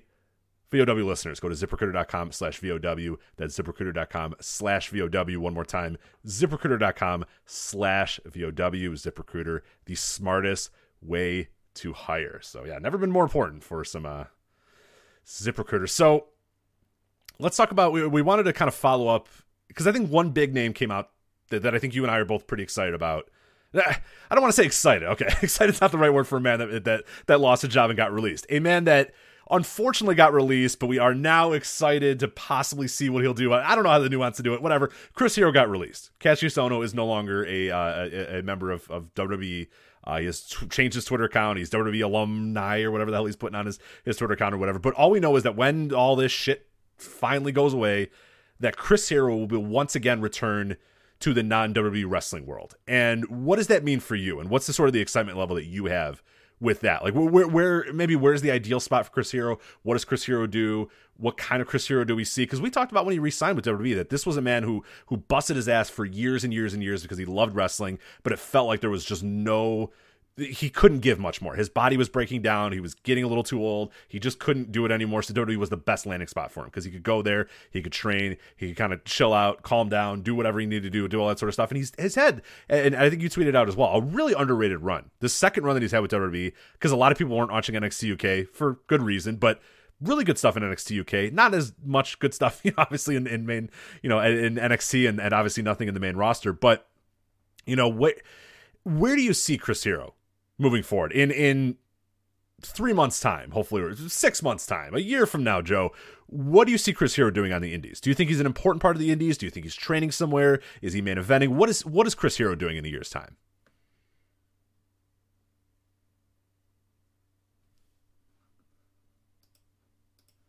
I think you're on mute, Joe.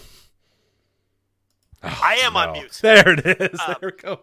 We've been pretty solid. No real technical issues, but that was our first one, so there you go. Man, I made so many poignant points in that 15 seconds. I'm sure it's incredible that they're all wiped away. Well, there's no use doing them again, so we'll just move on to 2AW then. So that's... Yeah, I think that it's important to bring up before we really dig into Hero is that second wave of releases that we were all fearing was way less significant than we thought it would be.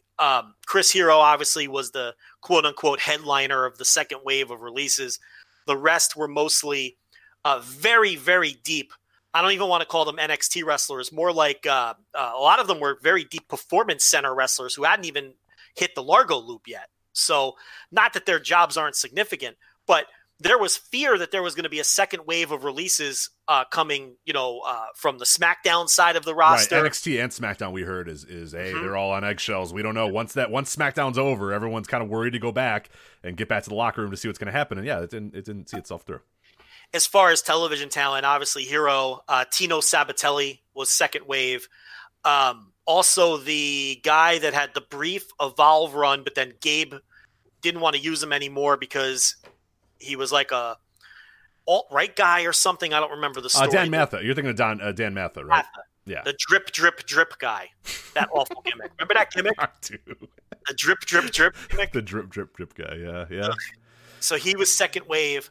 And I know I'm probably forgetting a couple of the wrestlers that at least, managed to hit a ring, but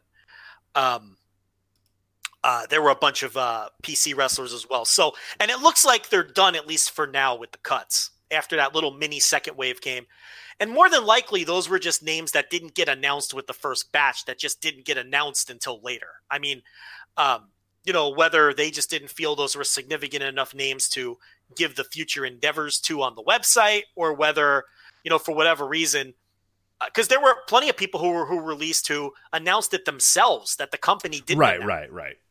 So, just that even, which leads to my point that it kind of shows you how deep in the pecking order they viewed Chris Hero. Like, they didn't even find him worthy. Right. He was with those guys that, like, there was names I read. I'm like, who the fuck? I've never, and I follow this and I follow NXT and I follow the signs. I had no idea who these fucking people, there was like 10 people that I had no idea who they were. And then, oh yeah, there's Cassius Ohno in that list. And I'm like, man, that's rough. I'm more than happy to be corrected if he got a little release on the website. I don't think he did. I don't recall. I can do a quick check here, but yeah, I don't think so. The way people found out is he was on the alumni section. A lot of people said, I don't trust that alumni section. That doesn't really mean anything. And then, like, it slowly trickled out, like, 4 days later that, oh, yeah, no, he did get released, huh? All right. It turned out to be right, but to be fair, for future reference, they fuck up the website all the time. Right. You really can't trust that. When they're moving people around, it's a bad button click sometimes, and they put people on the wrong brands, and sometimes they put them in the alumni, but in this case, it worked out. I think Deonna Purrazzo got an announcement on the on the website. Chris Hero didn't. Now, maybe because she had worked a couple Raws. I don't know. But it just seems like a guy who, I mean, he worked takeovers, Rich. I mean, It's not like, right. So it's kind of weird. But, yeah, I mean, as far as him being released into the wild, look, the NXT UK stuff, I know I don't want to be, continue to shout this into a void because none of you are going to go watch it, no matter how many times I recommend it. But it was really good in a way that you wouldn't expect it to be really good because his character work was incredible. Yeah, it really was. And he wasn't going out there having 5-star matches, but he was going out there having awesome TV matches. It's the kind of stuff that people are going to discover it in 10 years and be like, whoa, this is this undiscovered treasure trove of Chris Hero stuff. But it's right there. And the people who were watching it were telling you in real time, me being one of them, that it was excellent work and excellent stuff. But so he can still, it's not like this guy doesn't know how to wrestle anymore. And we know he can go out there and have those long main event caliber matches too. Or maybe we don't know that. Am I being unfair? I mean, because there was a point in time where he was looking real washed up. Yeah, the final few months of that, his indie run was bad, man. I mean, I saw this guy after an AEW show, and like I just seeing him walk around after the match and just after the show, and it was like, dude, this guy. I mean, his body was, and it's not because like he has a history of back issues anyway. That's been going on for 10 years at this point, too. And the dude was working his fucking ass off. Like, I remember talking to him at one point after an AEW thing. I forget what I bought, like a keychain from him or whatever. And I knew that, like, he was going to Progress. Like, he was on Progress, like, the next day. And I'm like, what's your plan? He's like, oh, yeah, after this, I'm going to the airport and flying and then getting off the plane and working Progress. I'm like, dude, like, that's unbelievable. He's not a spring chicken either. This isn't a 22-year-old that we're talking about here. This is a world-traveled guy that's done a bunch of shit. And, like, yeah, he was working... I think one weekend he worked like 3 shows in like 3 different countries or something. It was just like, Jesus Christ. Like, he was working his ass off because the man loves wrestling. But yeah, it was obvious that the last few months his body was just breaking down. He just couldn't handle the indie circuit the way that he wants to use the indie circuit. If you wanted to do once a month, pop into the other place that you really like or whatever, that's one thing. But yeah, he was working his ass off everywhere that would take him because he loves wrestling. Yeah. And I don't know that he can do that again. I don't know. I don't know what the current state of his back or his body is, but I have a tough time believing he can do that again.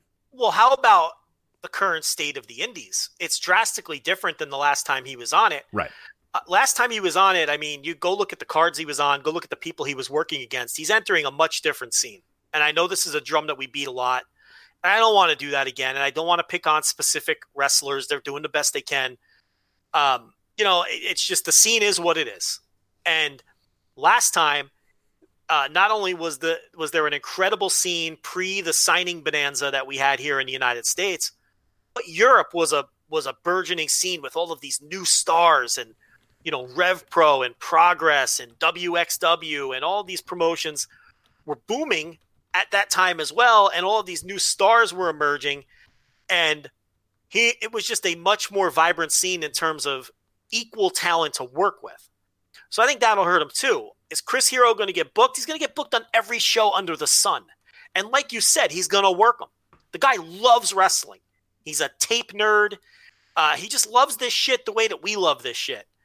And, and he's going to work as many dates as he can and as for many places. And he's going to work with as many new talents as he can and try to get people over. That's just who he is. Okay. Because we've seen evidence of that. The problem is the scene he's entering. Who's he going to wrestle, Rich? I mean, I saw a lot of people saying, I can't wait to see Chris Hero versus Chris Dickinson. And I agree. I would like to see that match. Oddly, that's the only dream match I've seen thrown out there. Yeah, I don't know. You can't really come up with many. I mean, you want to see Chris Hero work Alley Cat? I don't. You want to see Chris Hero work Nick Gage? Maybe. It's not going to be the kind of match that I'm into necessarily, but that would obviously be an interesting dynamic. You want to see Chris Hero work Tony Deppen? Maybe you're into that.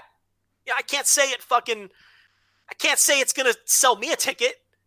Who am I missing here? I mean, who's he going to work against? I mean, look at the dumpster fire Europe has become. Progress is so off the map, gets zero buzz. I'm sure Rev Pro would love to bring him in and they can match him up with some New Japan guys that are stopping in. And, that could be interesting. But I mean, I struggle, especially domestically, coming up with who exactly he can work with on the indies. Right. I have a lot of guys in like Australia, that I think, David Starr, a lot of Japan. Starr's an interesting. All right. That's a good one. But yeah, in America, it's like, he's either already faced the guys or just nothing there. Stanhouse. You know what I mean?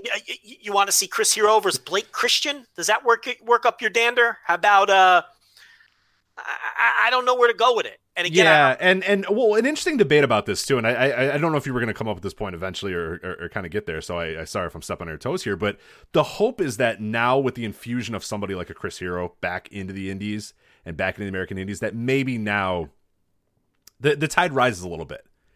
And maybe people do, work a little bit harder. Or, hey, you're booked against Chris Hero, so, we're not doing this goofy comedy bullshit. You're in there with Chris Hero, so you're going to have a wrestling match. But your worry, and rightfully so, is that can those guys go to that level? Can the guy are people so used now you know, the attraction being the comedy and the attraction being, you know, whatever it's going to be, that even the infusion of a Chris Hero isn't going to help things. Does a modern indie crowd want to sit through an 18-minute Chris Hero match? Or are they waiting for Danhausen to come out? I don't know anymore. I don't know. The question. I don't know either. Yeah, for the first time, I don't know if I have a good connection to you know. Rich, I have no connection to modern indie fans. Right, I know AEW. You know, I'm gonna go whenever AEW's back up and running. I'm gonna go. He'll be there for sure. He'll be there, and he'll have some fucking great ass matches against whoever. You know what I mean? Like it won't matter because they will book him. I know that in my little world, you know, the shows that I attend live, I'll be good. You can book Chris Hero against any man that they normally book, and things will be perfectly fine. And I'll get a great match, and the fans will love it, and I'll love it, and it'll be good. As far as the other than that, even GCW, I heard a lot of people, oh, it's good that you can go to GCW. I agree, that'll be really cool, but you know, I just don't know. I have no idea. I have no connection. GCW anymore. Shows, listen, we applaud them for their success. Those aren't work rate shows. Right. That's not Chris Hero jumping into that world. The assumption is that Chris Hero dropping into that world then rises the tide of that world. And then those guys but are those guys really fit to be like, all right, cool, let's go. Let's have an 18-minute back and forth fucking G-Raver. Right. That's what I mean. But here's the thing, like, let me be clear. I want Chris Hero to do a long-scale indie tour. I want that to happen because I think it's good for the scene. And I think more than ever, the American indie scene could use this. And I also think he will elevate some people along the way. I don't know who. Maybe a Tony Deppen. Maybe, I don't think Dickinson needs it, but it can't hurt. Whoever in your backyard is a good worker who just hasn't been able to totally break through, I think he can elevate some of those people. I just can't identify who. And I think we need that, and I think that's good, and I want that to happen. What I don't want to happen is Chris Hero to sign with AEW and show up on AEW TV and just skip the indie portion of his return. Because I really think it'd be good for everyone for him to do that, including a lot of the talent. Now, are we going to have to sit through Chris Hero in some comedy matches? Are we going to have to sit through Chris Hero against some people beneath his talent level who just can't hang? Are we going to have to sit through Chris Hero versus fucking, I don't know, Jordan Grace and an intergender fucking... Yeah, we're going to have to deal with all that shit. But I think in the midst of all of that, he will elevate some people if he takes that. And I think he will take that route. I'm confident he's not going to just sign with Impact Wrestling and disappear. I think that he's going to hit the scene hard because he loves it and have some fun and help raise the profile of some people. And I think that will be the biggest benefit of Chris Hero. Who can he get over? Who can he help get to the next level and help establish as a legitimate star on the indie scene, outside of the people who are doing shtick? Yeah, I'm with you. Yeah, I'm fascinated to see what he does. And I, knowing as much as I know about that guy, like as much as I know about, Chris Hero, I don't think I do think that at some point he might, yeah, like you said, go to an Impact, go to an AEW, go, do. I really don't think off the bat though. I really do. This guy, we said, he loves wrestling. I think he's going to do as much as he can as long as his body will let him do it. Yeah. And that might be calling everybody and saying, "Hey, I'm free, book me, and let's see what happens." Whether it be Japan, Europe, Australia, anything like that. I think he's that kind of guy. I agree. I mean, I think he probably has a Cody-like list of people he'd like to check off. Because he pays attention. He knows who's out there. Oh, yeah. Oh, he's well aware. He knows who he wants to work with, and it might be names that people might not even recognize or people that we might not be remembering or thinking about, a little outside the box. Well, he sees a little something in them, and it's like, that's what I'm interested in. I'm not interested in Chris Hero does a zany tag team match with Alley Cat and Dan the Dad. I have zero use for that. And you're going to get a lot of that too. But, it's the promotions that are going to book him with the guys that just need a little boost in profile to get over the top, and a Chris Hero match could do that for him, particularly early in a run. The problem, though, is the timing. When are we going to get it back? And by then, is it going to be a situation where his name has cooled off? Or is it going to be opposite, where we haven't had indie wrestling in so long? And, oh, by the way, Chris Hero's on the show too. Right. I think it's going to be the latter. I think so too, yeah. But for me it is. I don't know about I can't speak for everybody else, but I know I'm fucking ready for it to come back and Chris Hero to be leading it. It sounds fucking great to me. Mance Warner, I guess, is a guy you could work with. Oh, that's that'd be cool. Again, though, these aren't like traditionally people who style. I mean, Mance Warner is a walk and brawl guy, and that's his. And I don't have a problem with that because that's his gimmick. But it's like, I'm not saying Chris Hero can't do that, but again, I'm struggling to find the perfect fit of where is the 23-year-old burgeoning super worker who can do a match with Chris Hero in AAW and then do it in fucking PWG and then do another match in New Jersey and then have another match down in Texas. Where's that guy?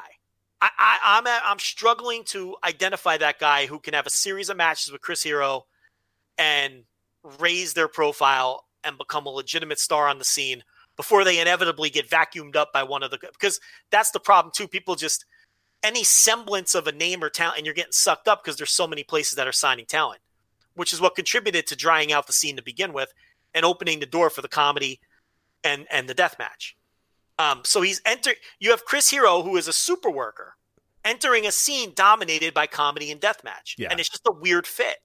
So I'm going through his cage match right now to look at his final kind of indie matches that he had, and just to give you an idea of how much this has changed and how much the scene has changed. Here are the names here, Joe. So this the last match, and I'm gonna kind of go down over the last month or so of his indie run or whatever. But his last indie match was January 28th, 2017. Zack Sabre Jr. The night prior, Keith Lee. Mm-hmm. His last AEW match, Pentagon Jr. Yeah. His last Beyond match, Keith Lee. Mm-hmm. His last Wrestle Circus match, ACH. He could do that again. He could run that back again, I guess. So, can he? Well, I don't know. Let's see here. Sami Callihan. Mm-hmm. Brian Cage. Matt Riddle.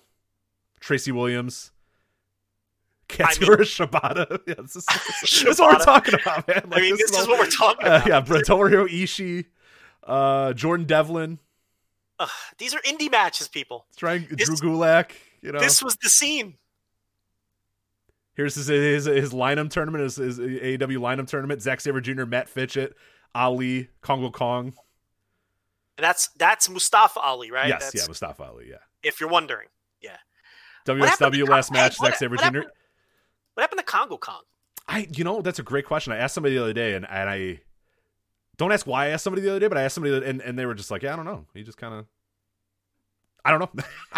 He still kind of works, sort of, but he works like random shit in like Indiana and random shit in Texas. But like, that's a guy like 3 years ago he was on Impact. Yeah, right. I have no idea.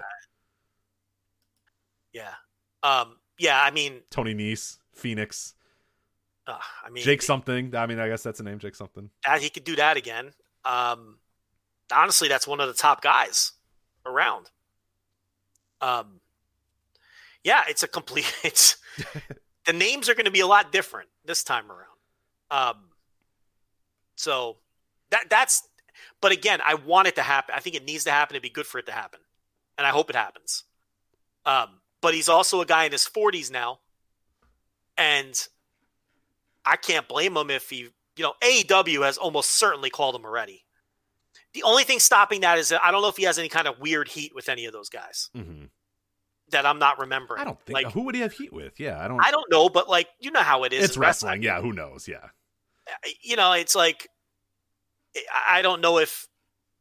No, he had a match with Cody. Yeah, he had plenty of matches with Cody, so I'm sure he was on plenty of matches with, yeah. And he worked. Now, did he work a lot of PWG on that last indie run? Because that would tell you. I think so. Yeah. I just closed the window, but I remember some PWG matches for sure. So it's like that would be the Excalibur Bucks connection there. If he wasn't working a lot of PWG, but I think that he was. I can't remember off the top of my head though. Let's see. Oh yeah, plenty, dude. He worked every single show. Yeah, 14, 15, and 16, he worked what appears to be every single PWG show. So then the door's wide open for AEW. And, he's a guy, he'll keep working for Gabe. And he was working for Gabe while he was working for WWE. So, and happy to do it. So he's a guy who will go to Evolve, and my God, if they don't need a injection of superstar, then who does? So he'll work everywhere. Confident in that. And there's some guys. Look, he could work with Josh Briggs in Evolve. I don't know if that works you up.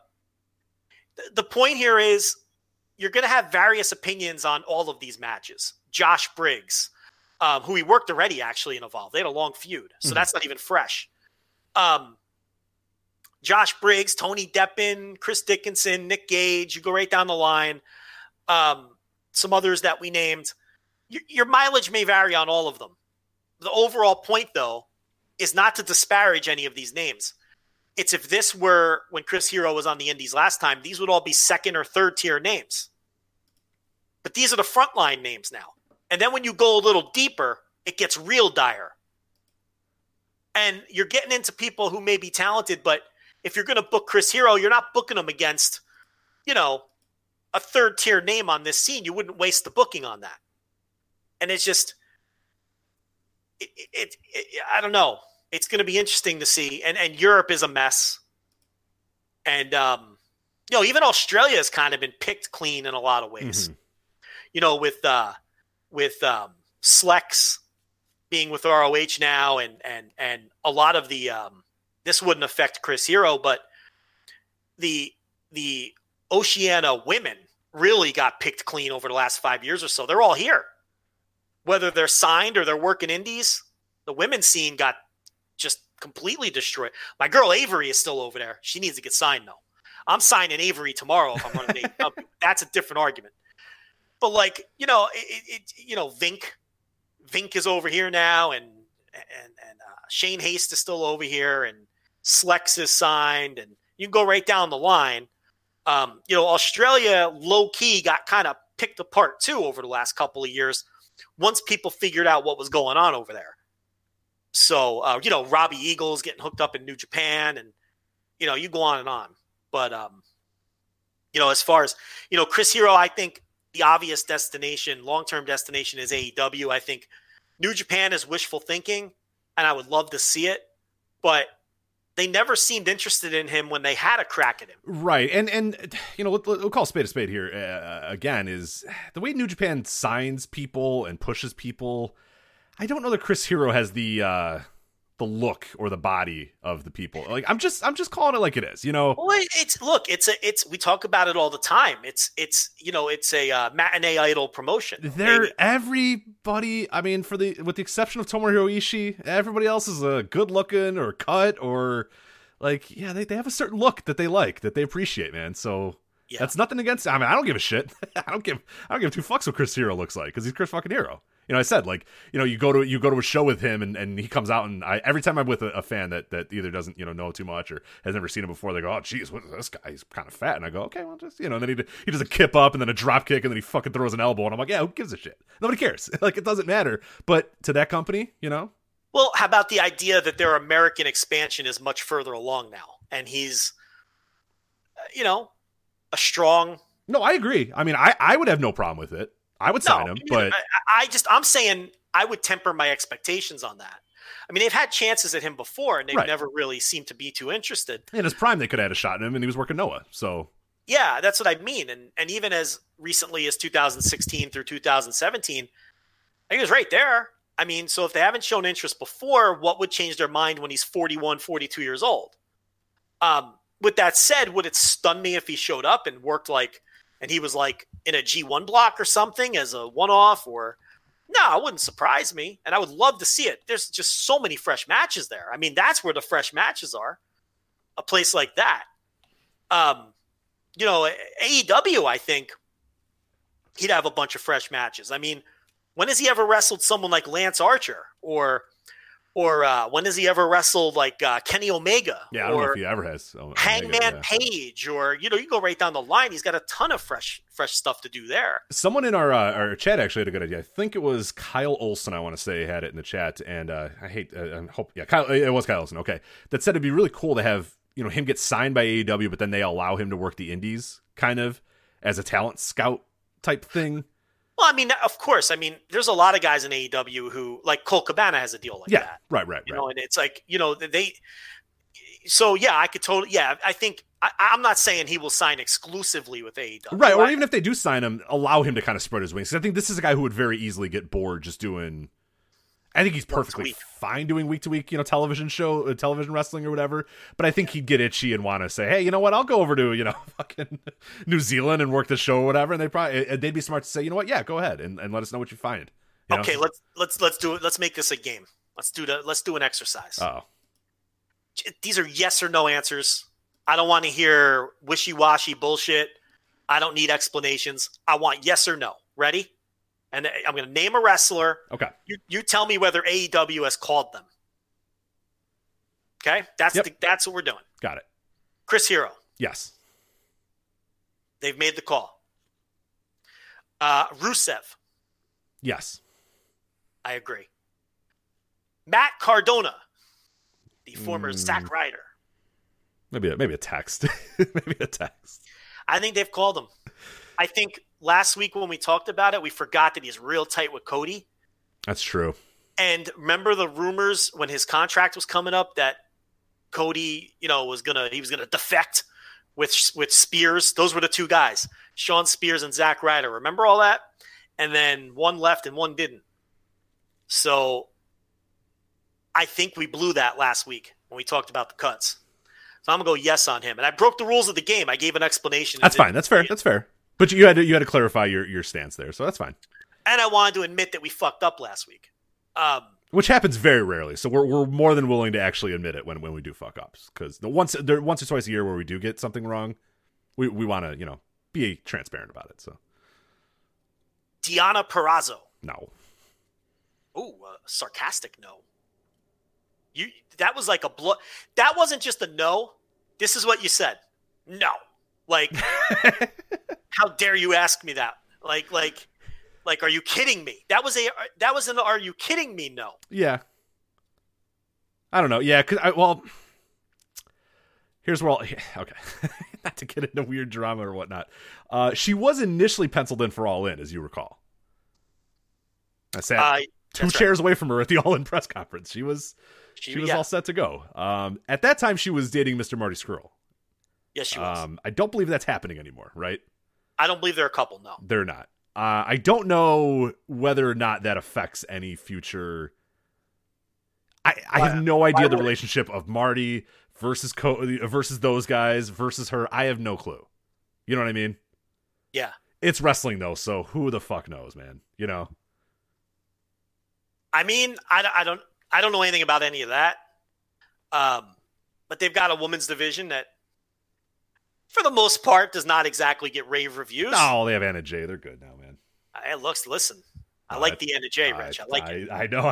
The first time I saw her, I said, that's a Joe Lanza. That's a Joe Lanza go right there. A brunette, a good-looking brunette. Is she a brunette? I believe so. She's blonde, isn't she? No, I'm talking about the same person? Yeah, no, she's not blonde. Maybe a dirty blonde? Dirty blonde? No, Penelope Ford's blonde.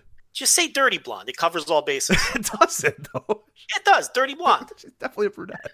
Yeah, she's a dirty blonde, right? Okay, fine. She got the dark hair. What does she got? Let me look this up now, because now I'm confused. I'm pretty sure okay. Yeah, okay. I'll give you dirty blonde if you want. She's a dirty blonde, right? I gotta pull it up too. Yeah, I don't know. She's a blonde. She's a blonde.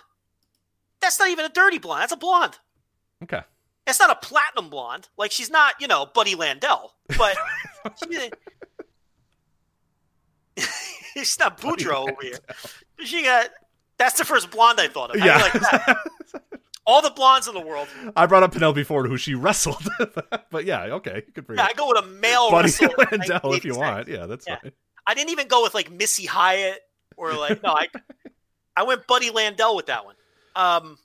Yes, Dirty Blonde. Okay, I will allow I will concede Dirty Blonde. That's fine. I got to take a W on that one. That's a Dirty Blonde. That's like textbook Dirty Blonde, man. Hey, you notice they dropped a Y off of her name? They did, yeah. Well, it was stupid. Why was it there anyway? It's kind of dumb, yeah. She's had less than 10 matches. That's pretty crazy. Yeah, like, she's pretty good for that. She's clearly green. I mean, make no mistake. I think people are going a little overboard on how good she is. She's good for someone who's had 10 matches. There's a difference. You know what I mean? Like, she's not good. There's little things where you can tell that she's got a long way to go. She did a backslide with, who'd she wrestle in her first match? It doesn't matter. I can't remember. Oh, it might have been Penelope Ford. They did who again is not exactly fucking, Toshiaki Kawada, but Buddy they Landell. It's not exactly Buddy Landell. But... No, well, definitely not. I mean, Buddy Landell was really fucking good. Yeah. They did a backslide. Now, she has massive potential. Don't get me wrong. No-brainer first wave signing was Penelope Ford. No question about it. They did a backslide spot, and like they didn't hook the arms. So the girl that was getting pinned was kind of just dangling in the air with her shoulders down. right. Like little things like that. And then the rope running and the strikes. But listen, I would have signed Anna Jay too, because she falls into that category with like Wardlow and Wardlaw, whatever his name is, and some of these other people where they're kind of cultivating their own. They're finding their own people without just plucking indie names. They're digging a little deeper. QT Marshall's students and things like that. And I think that's smart because there's something to be said. You need name talent and recognizable talent on TV, but that also can work against you sometimes, where if people are burnt out on certain talent, these are fresh faces. Nobody's burnt out on Wardlaw. Yeah. You know what I mean? So it's like, that's good that they're finding people like that. What were we doing? Oh, you're doing, yeah. Will AEW call these people? So Deonna Purrazzo, I put no, but that's where we left off. Yeah. Tino Sabatelli. I could see him getting a call. Yeah. Legit athlete, former NFL star. Kurt Hawkins.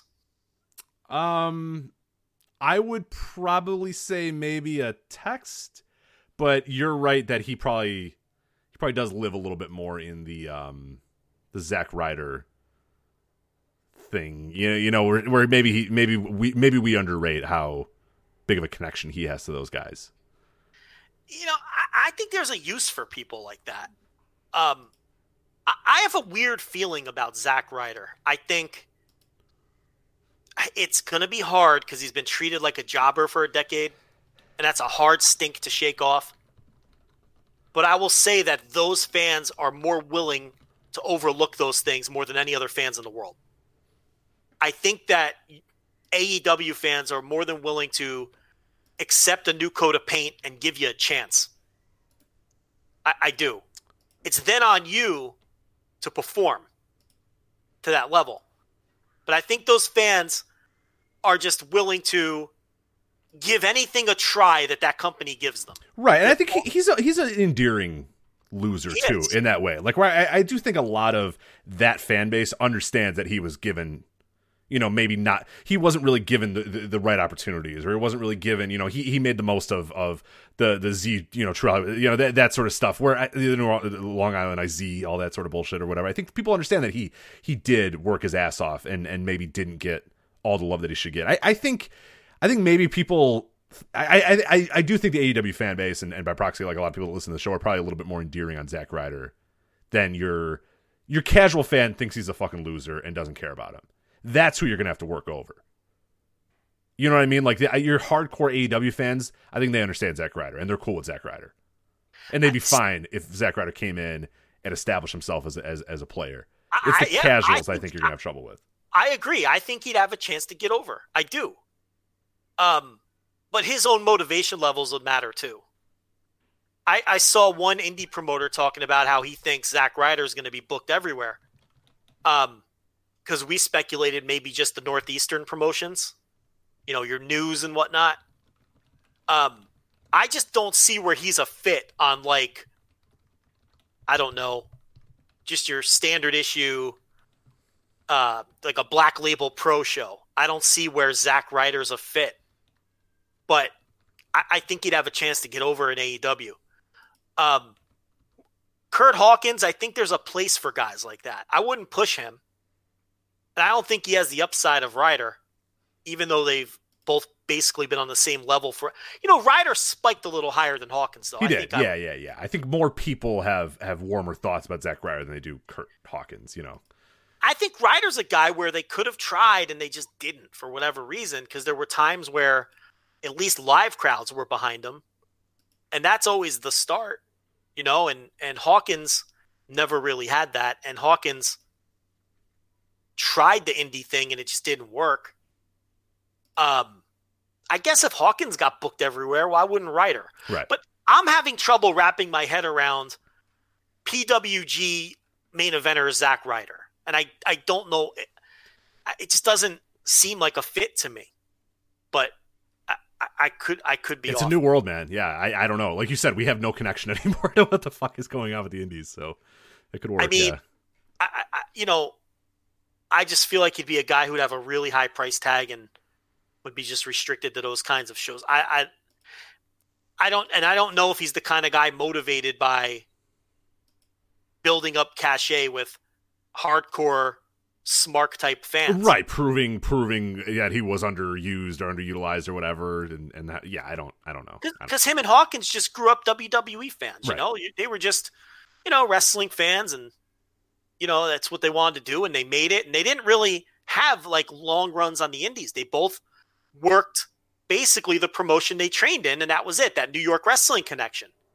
Where Tony Nese came from, and you can name a million guys. I mean, that's an underrated promotion in terms of churning out talent, but it's like they worked there for a while, and some, other smaller promotions in that Long Island, New York area, and then got signed relatively quickly. They didn't work all over the country. They weren't indie names.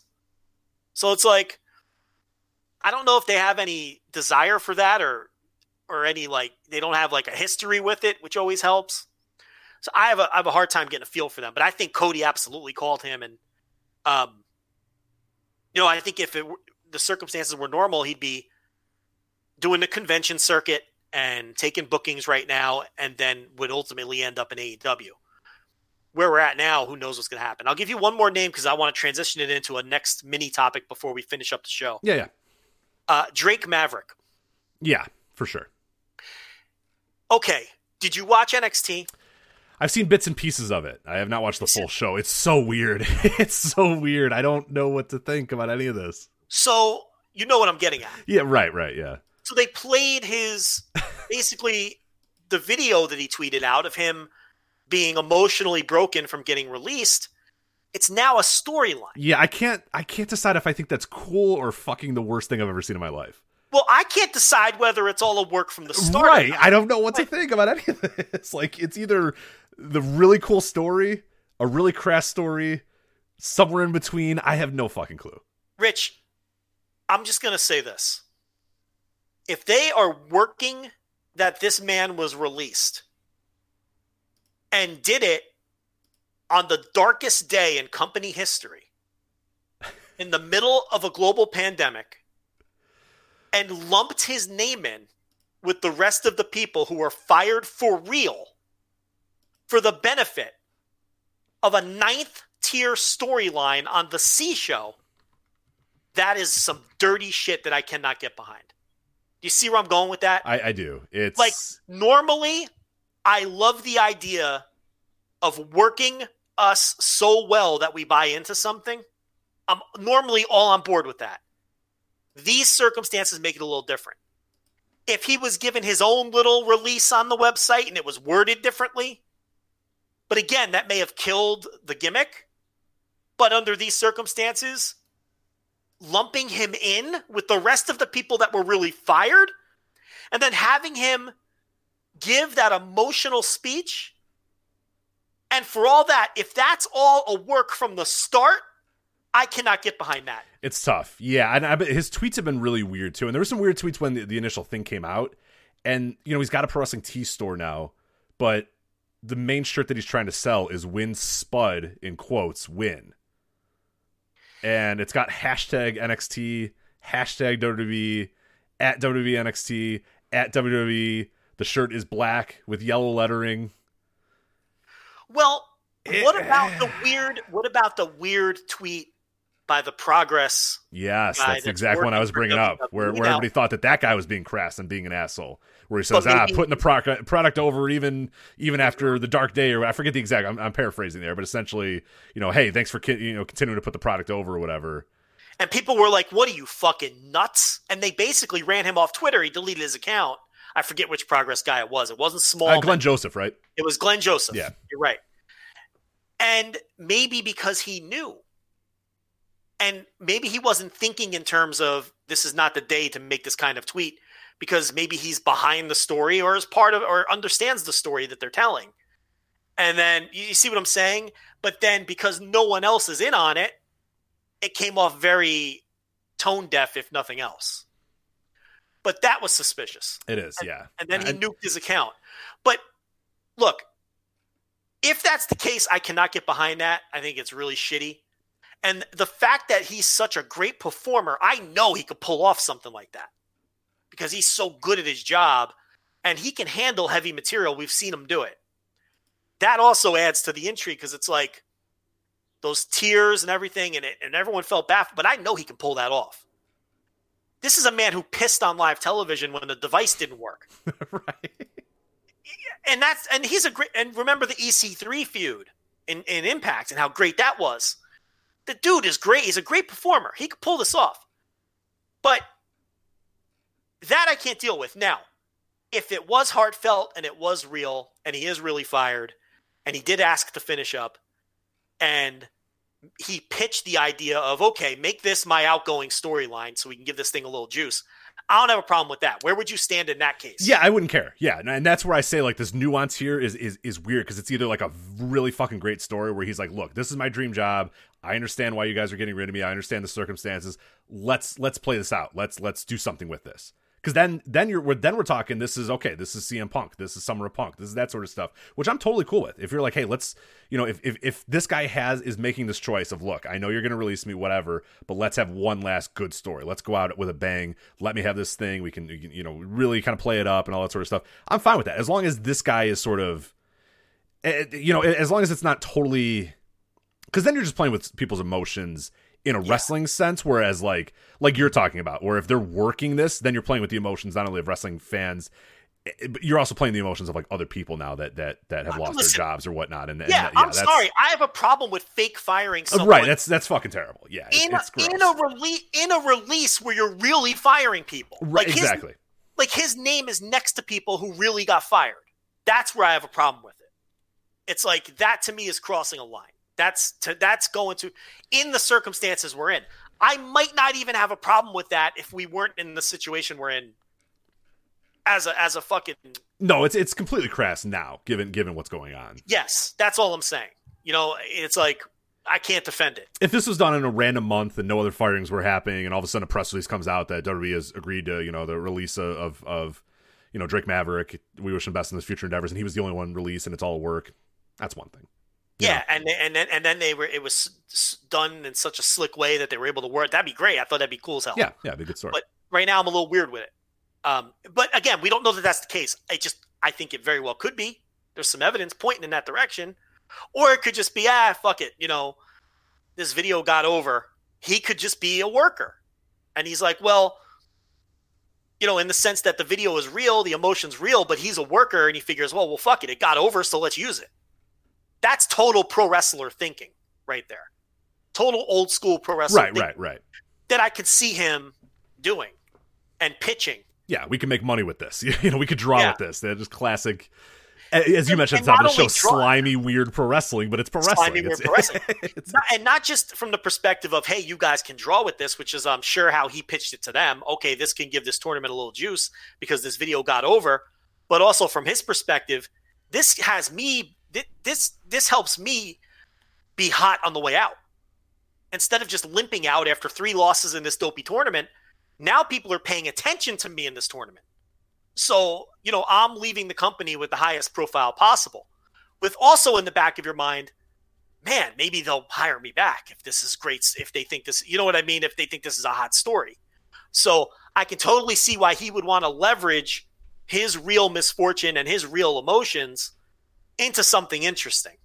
Because no one's talking about the Tony Nese run in his tournament, but they're talking about Drake Maverick. Right. Yeah, he's the talk of the tournament right now. Absolutely. Him and Phantasmo coming back. So it's like, anyway, I thought that was a weird one, but we'll have to see how it plays out. But yeah, if he's legitimately fired, he's a guy that I call immediately. I mean, even if it's not as he is so good at everything he does. I mean, that's a super talented guy. But let's do this Impact Rebellion. Let's do it. Yeah, we got about half an hour left in the show. We got a hard out here at 7, so I don't know about 2AW, but we'll see. I guess Impact doesn't have much. We could probably fit some 2AW. Yeah, we'll here. get to both of them. 15 minutes each. No Impact problem. Wrestling Rebellion 2020, Night 1 and Night 2. It did kind of suck because I actually did a random, for whatever fucking reason, a random catch-up of Impact over the last month or so to kind of get ready for the show, and it is pretty funny watching. I watched the TNA special that Impact did, and the entire show is plugging the Impact No Place Like Home pay-per-view that just got wiped out. So the entire time, you have Scott D'Amore saying, "Oh my God, everything's gonna be, it's gonna be such a great show here at the Impact. There's no place like home." And then at the bottom, there's just a giant thing that's event no longer happening. Don't buy this event. Don't call your cable company. It's just so funny to watch the stuff that was taped, months in advance be completely nuked. But they were able to do this. The empty arena 2-night special, normally a pay-per-view. This is now a special on Access. So this week's TV was Night 1. Next week's TV will be Night 2. Next week's has, I guess we'll kind of talk about it, but we'll have an Impact World Title match, presumably. Tessa Blanchard is the champion, but she is in Mexico. Can't get out of Mexico. Can't come to the country. Eddie Edwards doesn't want to go to the shows. Edwards is not going. He gave the little promo here on this show. It was taped, right? Unless that's it was, yeah. I believe it was taped. That he's worrying about his family first and foremost, so he will not be there. And Michael Elgin is there, so I don't know what's going to happen on Night 2, but I'm kind of interested to see what they do, what happens with it. So this is Impact Rebellion Night 1 again. Too big for just one night. I love that Madison Rayne line. You gotta love it. Come on, that's funny. So it's Madison Rayne and Josh Matthews on the call. What do you think of these two quickly? Because we don't have a ton of time. But yeah, I didn't mind it, actually. I thought it was kind of good. Yeah, I like her knowing that she's married to a fucking moron or whatever, dating a fucking moron. I forget if they're married or dating. But yeah, Josh says stuff. She just kind of says, "You're an idiot," rolls her eyes. Perfect, great, husband-wife dynamic between the two. Are they married? I got to figure that out before I think they're married, but it's kind of I don't think in Impact canon they are married. It's kind of a wink-wink. Okay. And that's what playing into the commentary because she's saying things she was like, he plugged Impact Plus, and she was like, "Josh, if you think I'm going to Impact Plus and chill with you, you have another thing." right, exactly. Things like that, there was weird, you're going to sleep on the couch tonight type things or whatever. So yeah, little stuff there. I thought they were pretty good. I thought she, a little rough around the edges at the beginning, but I thought she kind of found her flow, and I didn't mind it. I thought she was pretty good. She added some nice insights. He's fine. He's like a replacement level announcer. I have no problem with him. He's okay. He'll call your matches. He'll put your shit over. And I thought she was shockingly good for someone at her level of experience. So I thought she was funny and personable and witty and added to the show. So I thought I think the commentary is a plus. But let's go through this. This is Night 1. Too big for just one night, so we'll do this again next week. We had OVE with Fulton taking on Tommy Dreamer, who will be booked on these kinds of shows till he can't walk anymore. Rhino and Crazy Steve returning to Impact. Rhino wins this one with the gore on one of the Christ brothers. I don't know which one it was. Yeah, well, Josh didn't either, because the entire time he goes, "Dave Christ, Jake Christ." Actually, it's Dave Christ. And Madison was, I think she made some quip here. Yeah. Come on, isn't this your full-time job, Josh? Come on. Yeah. So Josh is like us. He is us. He has. Once you're a tag team, we have no idea who you are anymore. He's just I can't tell. Right, dude, gun to my head. If you told me which one, if you showed me a picture and said which one is Jake and which one is Dave, I don't know that I could tell you. And you've watched them wrestle live 100 times. 100 times, including at one point when one of them retired. Which again, I don't remember which one retired, but one of them retired for 2 years, and one of the ones kept going after retirement, and I still couldn't tell you. I think Jake is the one with the beard, and Dave's not. I don't know, man. Who knows? Yeah, Rich, I can't tell them apart either. So anyway, the two big things here for me were the match and the result don't matter at all. Crazy Steve is back. So I like the hard sell by Josh Matthews there. Can you believe it? Crazy Steve's back in Impact. yeah, I can believe it, Josh. Right. I can believe it. I'm not stunned by this. I got to be honest with you. Did he or did he not have that WWE developmental run? Because remember that weird story that he got signed by developmental, but then I don't think he ever popped up. I never saw like him given a new name. Like, so was he there or was he not there? I think he just did a tryout. If I remember, because they used to show pictures of people that did the tryouts. Yeah. And that didn't mean you got signed, but you showed up in like a tryout photo. But then he dropped off the face of the earth. So people right after that, I don't know what happened after that, because yeah, he did just completely go away after that. This is like 2017 that he did the tryouts, and then he just disappeared. So was he in the PC the whole time? I don't think so. Slapping on chin locks? I don't know what he was doing. Yeah, I don't know. Well, he's back in Impact, yeah. Rich. Can you believe it? Can you believe it? Talk about this Fulton for a second. Someone's got to be able to get something out of it. This guy's huge. He can move a little bit. We know he was part of Sanity. Then MLW gave him a shot, through the Callahan connection, I guess. And I guess when Callahan disappeared from MLW, he did as well. But here we go in Impact. I feel like someone should be getting more out of this guy. He's got some tools. Or am I out to lunch here? No, I think he's got good movement too. I think, he's pretty young, I think. I think he's still in his early 30s. He might even just be 30. But yeah, he moves around pretty good. He's got big size. I think he's legit 6'6", 6'7", 6'8", somewhere in that range. He can move around pretty well. I'm pretty amazed that he hasn't done more. And that he, hasn't gone, especially in this current landscape. And he's not shit. Like, you see him and it's not like that guy has no skills or, oh my God, that guy's got nothing. Like, he does have something. Like, is he a super worker? Is he going to have a 5-star match on the Indies? No, but like, yeah, I can't believe that there's not more being done with him. He's got a great look. Just jumps off the page type of look. Look, I don't know anything about him. Maybe he has some stink because he's part of that whole Ohio thing, with the Callahan people. And we know they have bad reps, and that might be what's holding them back. But outside of that, he's a guy, I'd book him before I'd book a lot of these people that are on top in the Indies right now and give that guy a shot. But maybe there's some issues we don't know about. We're really digging for content if we're breaking down Fulton. Fulton and Crazy Steve. This is what the pandemic does. So we had Josh Matthews talking to Eddie Edwards via the Skype, or no one uses Skype anymore. What is it? The Zoom. Probably. I think this was actually on Skype, though, because Eddie Edwards doesn't want his fucking data to get stolen, so I respect it. But yeah, this was on Skype, though. I think the little Skype logo is down there. But yeah, most other people are using Zoom. All the cool kids are using Zoom right now. So yeah. So Edwards discussed pulling out of Rebellion for the safety of his family or whatnot, which would play into the next segment with Gia Miller with Michael Elgin. I have to apologize to all of the WWE interview robots because Gia Miller fucking stinks. Oh my God, was she the pits?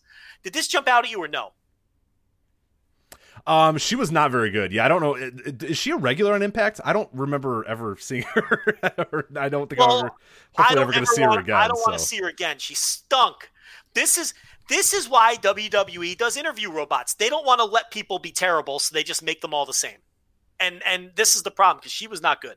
But she talked to Mike Elgin. He's standing there. He did a cocky heel promo, but not in an over-the-top way. He said he made his mark in Ring of Honor and became a world champion. He went to New Japan, and he had the first ever ladder match in New Japan with the Best Bout Machine, who he did not name by name, but called him the Best Bout Machine. And he says he has his eyes on the Impact World title. He says, Tessa's not stuck in Mexico. She's afraid. And he says Eddie Edwards is just making excuses. I thought this was a nice little promo. It was, yeah. Once she stopped talking, it was pretty good after that. No, she was fucking horrendous. For a guy who's not known for his promo. No, this is good. Just like we always say, the things that I love about pro wrestling are kind of the sports-based things here. And this is just a guy confident in his own skills saying, you're all ducking me. You don't want me to have this title. You don't want to defend this title against me because you're scared. That's it. And I tell you, I was down. I liked it. I was ready to go. I'm excited for night 2 because I know he's going to be there, and I don't know what the hell they're going to do, but I probably give him the title, man. He's there. He's ready. He's willing. He's a company man. I mean, do you see him on Twitter, how hard he puts Impact over? Oh, yeah, for sure. This is the best time of my career. This is the best locker room I've ever worked with. I mean it from the bottom of my heart.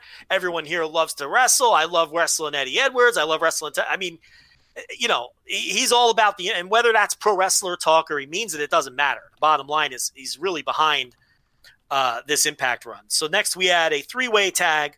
The Rascals, in this case, Wentz and Dez with Triple XL and TJP and Falaba, the Filipino tag team, who I think have been a low-key, very entertaining tag team on Impact. This was just okay.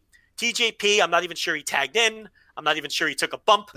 Yeah, he was TJP collected not working overtime today. Yeah, nah, he's not getting paid by the bump. You know, you could disappear in these 6-man tags. I think TJP's been listening to Togi Makabe in the New Japan locker room and getting some advice, but he did. You're right. I can't remember him doing anything. Now he did nothing in the match. I'm telling you, it was incredible. So Dez scores the pin on Larry D of Triple XL. This was just okay. Rich, I want to talk about Larry D for a minute. I would not put him on my TV. What do you think? Yeah, no, I thought he was laugtably. He looked like laughably shit. indie. Yeah, yeah. There's got to be somebody else you can bring. There's somebody else you can use. Yeah, he's like Kingpin style, like Ring of Honor, where it's like, what are you doing? Or even like to a lesser extent, Beer City Bruiser, where it's like, dude, your show looks like fucking so second rate if he's on there. Yeah, he looks like absolute shit. He's not good.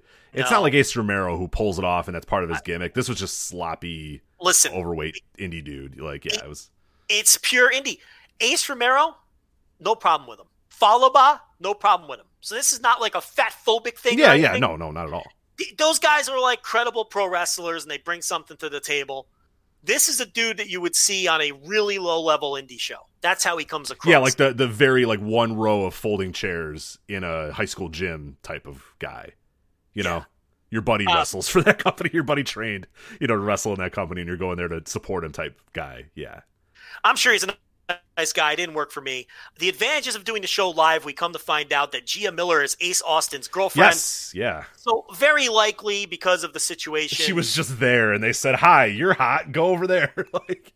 So maybe we should pump the brakes. Yeah, I'll let her slide. Yeah, apparently she's a wrestler, Ace Austin's girlfriend. And it's not her job. And right, so we apologize to Gia Miller. She's getting thrown into it. She's never done it before. I apologize to Gia Miller. That's unfair.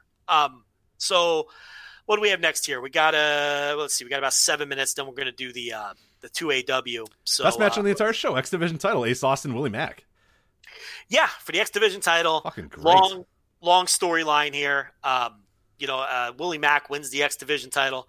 I agree that this was the best match on the show to this point. What'd you think of this? Oh, 100%. I thought this was really, really good. I thought really good action by, Ace Austin's a guy that I think we've talked about on the show before where, I think I like the character or the charisma a little bit more than I like the wrestler of Ace Austin. But there is times where you see him in the ring and you go, oh, wow. Pretty good. Like this guy has potential. He's still pretty young and he's still kind of putting it together. And then Willie Mack's just like a professional, a pro's pro. I hate to use like the most generic term ever, but it's Willie Mack. Like I don't know that you're ever going to have Willie Mack in like a 5-star incredible match, but he's always going to have like a certain baseline, a certain level that he gets to. And I thought he was really good in this match. I thought Ace Austin was fantastic in this match too. And like you said, there was some real stakes. There was some real tension in there. Those guys worked it like there was some tension, and they worked it like it was a match where they really cared who won or who lost or whatever. And Willie Mack gets the win, and yeah, this is one of those matches that as you're watching, you forget that they're just in an empty void of a warehouse or a TV studio or whatever, and you just get lost in the story of the match and the story of that they're trying to tell. So I liked it, and I thought it was far and away the best match on night one. I thought really, really, really solid work by both guys. Yeah. Willie Mack's a guy who should be working every indie in the country. Yeah. Now, I'm sure that LA flight is a deterrent. I understand that. I get it. But I assume he still lives in LA anyway. But, outside of that, there'd be no reason not to book this guy. But, yeah, best match on the show. Did you watch sorry not to interrupt, but did you watch the TNA special, the Impact TNA special? Which special? Well, the one they brought back, they brought back like Kid Cash and shit. It was like I didn't watch. Okay, well, regardless, so they do a segment during that where they said, "Hey, do you know the rules to the King of the Road match?" And like, or the King of the Mountain match, not the King of the Road match, the King of the Mountain match. And it's supposed to be a big joke that like the King of the Mountain match is so convoluted and stupid. So you have Des and Wentz being like, "Really? That was the match? Like that's so stupid. Why would that match happen?" And everybody else was like, no, I don't know the rules." Or one guy's like, I think you're in a cage, and I think there was a ladder, or whatever. They interview Willie Mack. Fucking nails it. He's like, so the timer goes like this, that does that. He nails it. They go, "How did you know that?" And he goes, "I used to watch Impact all the time." Yeah, it's great. And it's so like, it's just so earnest. He's just like, "I don't know, I just watch Impact." He's like, "I just watch it." Right. You can tell he's the kind of guy. He watches wrestling. Because they're like, because the interviewer's like, "Wait, how did you know all that?" And he's like, "I just watched Impact." Because I watched the show, dude. Right. I watched the fucking show. Which was kind of fun because the whole gimmick was supposed to be how goofy this whole thing is, and our talent roster doesn't even remember it because they're so young or whatever. And Willie Mack, the old man's just like, I'm just sitting on my couch watching Impact, man. Like, yeah. So we had Willie Mack celebrating with Rich Swann, who still has the injured leg, and Swinger enters the room, and he says that that Willie Mack promised him the first title shot. Willie Mack looks very confused at all of this, and it appears as though we're headed towards a Willie Mack versus Swinger X Division title match at some point. It sounds ridiculous. It sounds so ridiculous on its face that Willie Mack and Johnny Swinger are going to have an X Division championship match, but in practice it actually rules. Like, I'm into the Swinger gimmick. It's not bad. Well, you mean Johnny Swinger or the Swinger gimmick in general? Well, hey now. It's all right. Whatever you do in your own time, I don't care. Not now. Don't do that now. Pick it up in a few months. Listen, Joe Lanza will never stop well, fucking. How many times do I have to say it? Fucking TLB, not your neighbors. That's all I'm saying. I can't make any promises. That's fair. Wear a mask at least. Nah, you do doggy style. The face is on the other end of the bed. You're right. The Swinger gimmick, like, it's self-aware, so that's why it's so good. Like, he's not the way it's played. It sounds horrendous on paper until you watch Impact. And the whole Swinger thing. Everybody knows he's a dork except for him, who thinks he's the coolest guy in the room. Right, even though he's extremely dated and very corny and very creepy. But he thinks he's the coolest dude. Like, oh, wow. Am I having an epiphany here? Should I be more self-aware, Rich? Is that what's happening? So moving on. We have a Kylie Ray video package where they show her story in the build-up to this Kiera Hogan match. Interesting with Kylie Ray, where the story was it was too much to be on national television, and she had to amicably part ways with AEW, the pressure, and all this. And then she signed with a national television wrestling company, Rich. Should we just leave that there? And I'm going to leave it here for this show. We're going to leave it here. But we will be proven right at some point about that story. So. We're running out of time, so let's move through this. She then had her match with Kiera Hogan. I thought this was the second best match on the show. I liked this match. My notes, it says good. So it was a good match. That means, I don't know, 3 stars or something. What'd you think? I was right the same as you. Like, I didn't think it was an incredible match. I didn't think it was a match that you need to go out of your way to see. But if you want to watch 2 hours of wrestling, you're not going to go wrong, with this match being on there. I wouldn't skip this one. I would, talk about the main event where you might be able to skip that one. But no, I thought it was pretty well, good work. Kiera Hogan being kind of the bigger of the two, kind of had the big power moves throughout, and Kylie Ray kind of being the fiery underdog, the fiery babyface. I like the story and I like the match. Yeah, I thought, again, not a match that like you're going to remember in 8 months or whatever, match of the year type deal, anywhere near that. But yeah, a solid enough match. I'd say about 3 stars, 3.25, right around there.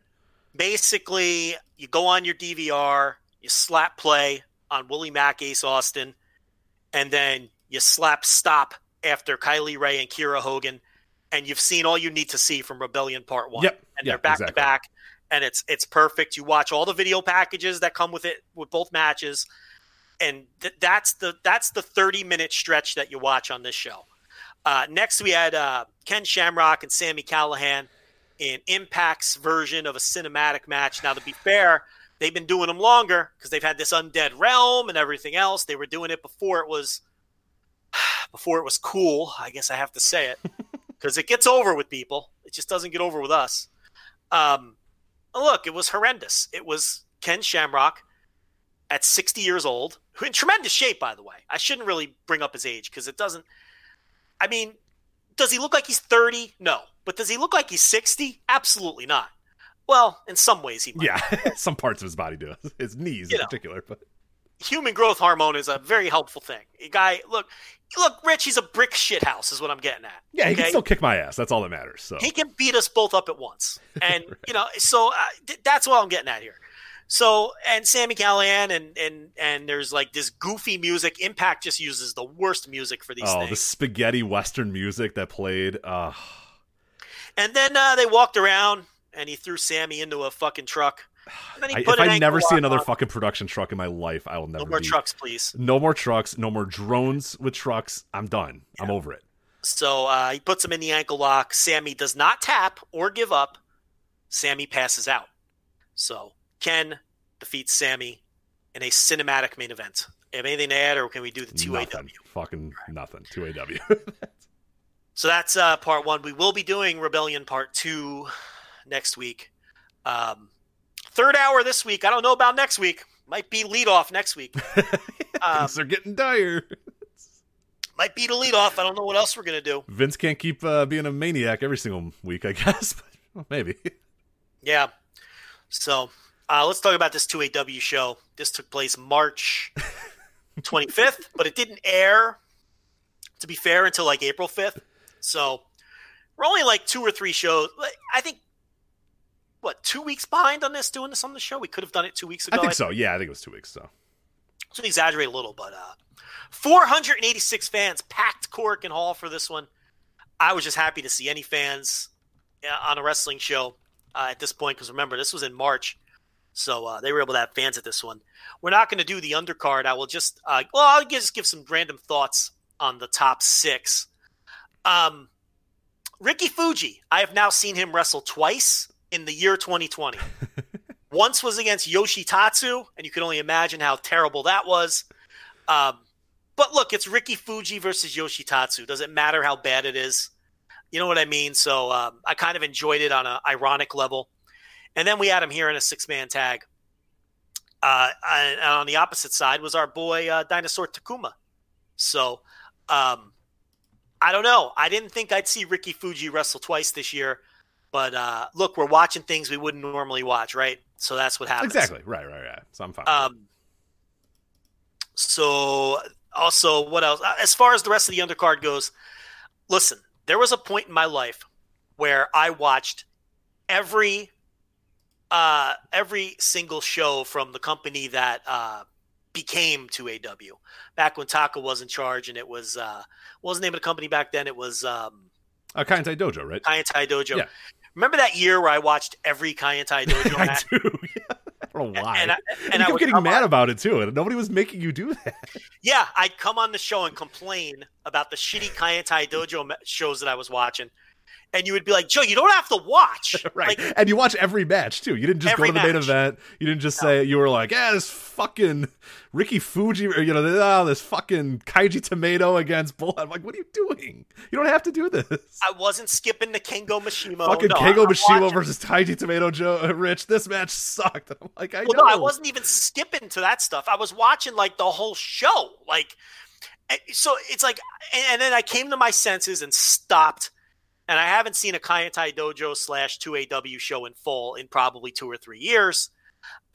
So this is my first exposure to promotion in a long time. And I have to say, the undercard is a lot different than it used to be. It used to be very grapple heavy, dead crowds, because crowds do not respond to that style of wrestling. I don't care what anybody says.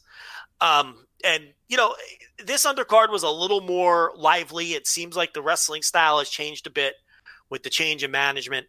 But other than that, I don't have a ton of observations from the undercard. And there's really nothing here that you need to go out of your way to see. So let's just skip to the top 2. And that would be the 2AW openweight title match. We have a new champion, Rich. Yuji Okabayashi defeats Shu Asakawa in 15 minutes and 49 seconds to win the title. Nice little match. I don't think it's one of Okabayashi's best. But, I'd go like 3.5 stars on it. It entertained me. And I don't think his opponent was in his caliber. No, that was pretty clear. Yeah, I thought he was fine, but it was clear that, like, one man was, Yuji Okabayashi and the other guy, yeah, it was certainly not. Yeah, so that I thought he acquitted himself pretty well, but it did feel like a big guy and a big fish in a small pond type deal. So it was a guy jumping up in class. It's what it felt like. It felt like Asakawa was jumping up in class. And 2AW has some guys like Kengo Mishimo. I don't love him, but he can go. He's a competent pro wrestler who can hang with the big boys. And Yato Yoshida, who we're going to talk about, I think. So there's some guys there. But Asakawa, it really did feel like he was stepping up in class here. And Yuji Okabayashi, you got to get those bookings where you can get them. And he's the new 2AW champ. And, it's a weird one, but it is what it is. And then we had the tag title match with Chango. I cannot believe I watched a Chango match in 2020 either. That's crazy. I don't think I've seen a Chango match in years. And Kaiji Tomato defeating Ayato Yoshida and Tank Nagai, two regulars of the promotion and two of the better wrestlers in the promotion, Yoshida and Nagai. Look, Ayato Yoshida, Tank Nagai, Kengo Mishimo. I think that's the class of the company. They've got some young guys with potential, but those three, Asakawa is okay. But, those are the guys I would point to here. Chango, talk about the Mandela effect. I looked up his cage match after the match to try to figure out the last time I've seen him wrestle. I don't know how you might not be familiar with him at all, but I always thought of him as a former Dragon Gate guy. He has never wrestled a Dragon Gate match. Is it all caps maybe that got you? No, he's like a Toryumon guy. Mm-hmm. But I have like this weird Mandela effect thing where I could swear I remember watching him wrestle in Dragon Gate like in 2005 or 6 with like the gorilla gimmick, the ape gimmick, because I think that's where he got the name unless I'm confusing him with someone else. And I looked him up and he never wrestled for Dragon Gate. And I'm like, what the fuck? This can't be right. So I'm doing additional research. Cage match is wrong. I am right. There's no way. And the only Dragon Gate match he ever had was the Toryumon reunion earlier this year. And I'm like, I guess I was wrong all this time. But look, my takeaways from this, and then I'll give you a couple minutes to talk about it, and then we'll wrap it up. Ayato Yoshida is so far and away the best wrestler in this company. He was so good. And it's like, it's not just his wrestling, which is on par with anyone. He could wrestle anywhere in the world. We saw him in New Japan, and he hung fine. But it's his presence. He looks like a star. Yeah, he walks like a star. A star. Yeah, for sure. He's projecting more and more like a star now. I think working New Japan and All Japan has really helped him in that regard. And when you put him in his home promotion like this, it's just a different level of pro wrestler that you feel like you're watching in comparison to everybody else. And everyone else in this match is pretty good. I like Tank Nagai. I think he's a quality pro wrestler. I thought this match was really good overall. I was kind of surprised. I thought it was better than the main event. Yeah, for sure. Because I was kind of surprised seeing some of the names. And I like Kaiji Tomato's, fun. Like, I don't know if I think he's like a tremendous pro wrestler, but he's a fun pro wrestler. I enjoy him. And Chango, I've seen a few times, and he kind of looks like indie trash. You know what I mean? Where I'm kind of like, whatever. We'll see here. But I was shocked that this was as good as it was. This was great. People. I think a lot of people maybe just skipped right to the main event and went over this tag title match. Do not do that. This was tremendous. This match. Cool story too. With it, real good story. Yeah, and Kaiji Tomato, who his gimmick annoys me because, I don't need you to be Stan Hansen. I don't need you to be Steve Dr. Death Williams with the white robe with the red flames. I don't need you to be fucking Lance Archer. But if you're a pro wrestler, I do need you to at least convey some toughness. And I struggle with Kaiji Tomato because he's got that dumb smile on his face. He's waving pom-poms and doing his little dance. Yeah, it's tough to get into, for sure. And all I can think about when I watch him wrestle is, what would Stan Hansen do to this man? Take his fucking head off. Yeah. What would Bruiser Brody do to this man? What would One Man Gang do? What would whoever? Fucking Dick Slater. Name any.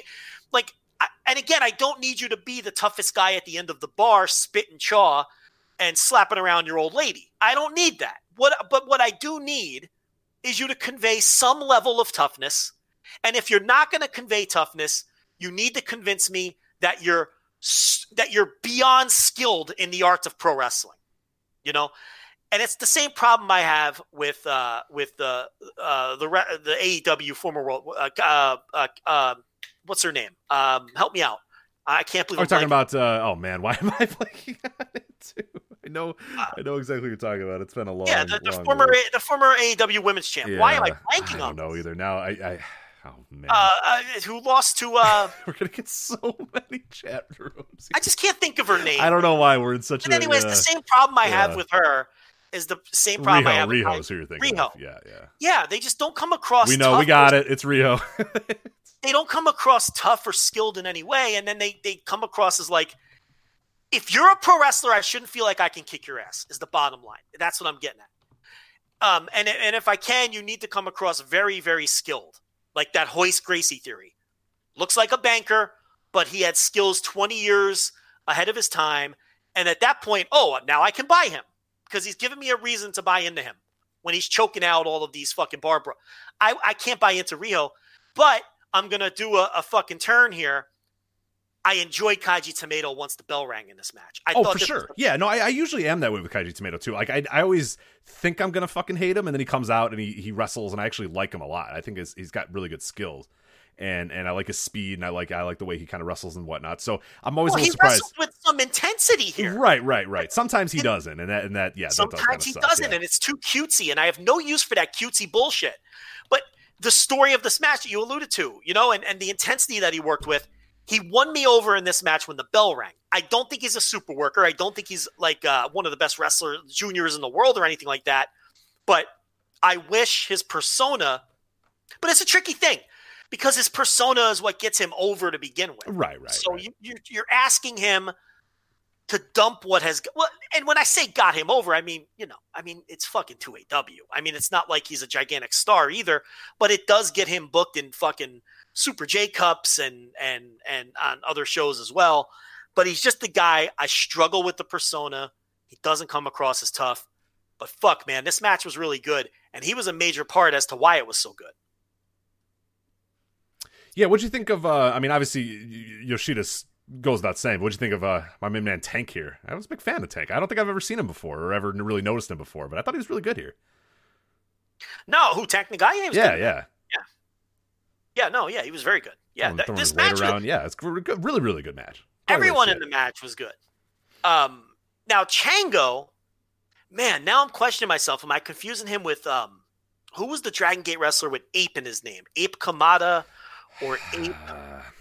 Same era, like 2005-ish. I think that's who. Hold on, Ape. I gotta know this now. Ape Kamada. Ape Kamada.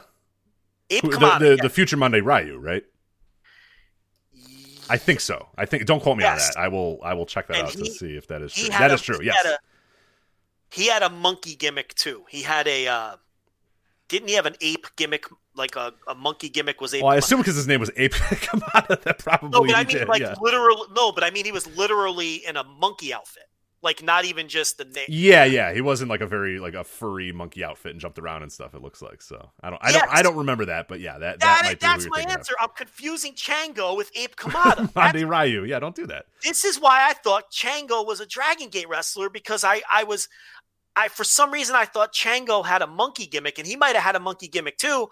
But Ape Kamada was the guy in Dragon. All right, well, I feel so much better. There you go. Yeah, there you go. It's good. I thought I was just Mandela affected by all this, but I wasn't. I was just thinking of the wrong fucking guy.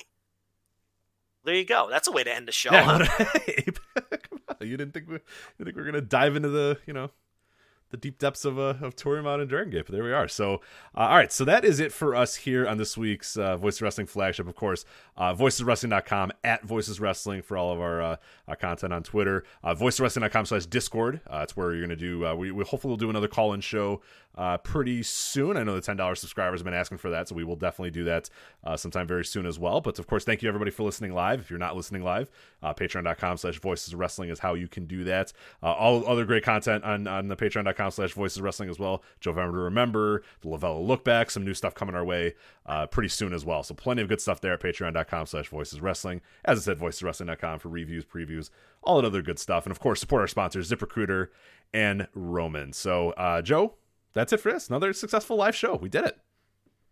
You got to stop saying that, Rich. We're professionals. We are. People stop doubted this. Surprised. People doubted the call-in show, and it was great. And people doubted that we could do live, and it's great. So I don't know why people doubt us anymore. Stop doubting us. They better stop doubting the call-ins because we're going to run out of shit pretty soon. And we're going to have to do those. Yeah, we want to do the call-ins, but we want to at least scrape every little bit of pro wrestling that we can before we do the call-ins. So it's coming. We know it's coming, but we got to at least scrape every show that either had fans or could have had fans or was wrestled in a ring, because May and June looking too hot in Japan. This is why I said at the top, this is why you save the Noah. You save the Wrestle one. Right. We're going to need the content, so we'll space it out. Got Impact next week. And look, I will not do Raw and SmackDown. It's not going to happen. If it comes to that, we'll figure something else out. I'll do other TV shows. We've never done Raw or SmackDown. Why should we start now? Well, that the whole joke of this podcast was we are not a Raw or SmackDown podcast, when at the time everybody else was. No one even does it anymore. There are no Raw review It became a meme, and it's not even true anymore. But I will not resort to that. I don't know where you feel. You want to watch 5 hours of Raw and SmackDown every week? Jesus Christ, I can't do it. Are you kidding? I'd rather just not do a show, to be honest. I'll find something. I will find something to watch. I am not doing Raw and SmackDown. We're not doing that. Yeah, that's not happening. We'll space out the stuff that we do have, and then hopefully slowly look. If there's a wrestling show happening somewhere in the world, we'll find it. We'll find it. We'll cover it. Yeah, as long as I will die before I do Raw and SmackDown. I just can't. Yeah, I can't stomach it, and it would be a horrendous show. So anyway, I'm not doing those dopey dentist room wrestling shows either ever. So no. I'm not doing fucking I can't think of anything today. I'm not doing Gato Move. No shot. There's the Choco Pro or whatever that's going on too. Yeah, this new one, this Choco Pro. No shot. I'm never doing that either. So that gets thrown in the Raw SmackDown category of, seriously, I'd rather get coughed on by a COVID patient. I'm not doing it. I'd rather sit in a hospital bed. So. Yeah. Anyway, that's it for us here. For Joe Lanza, I'm Rich Grace. See you guys next time on the Voice Wrestling Flagship Podcast. Take care.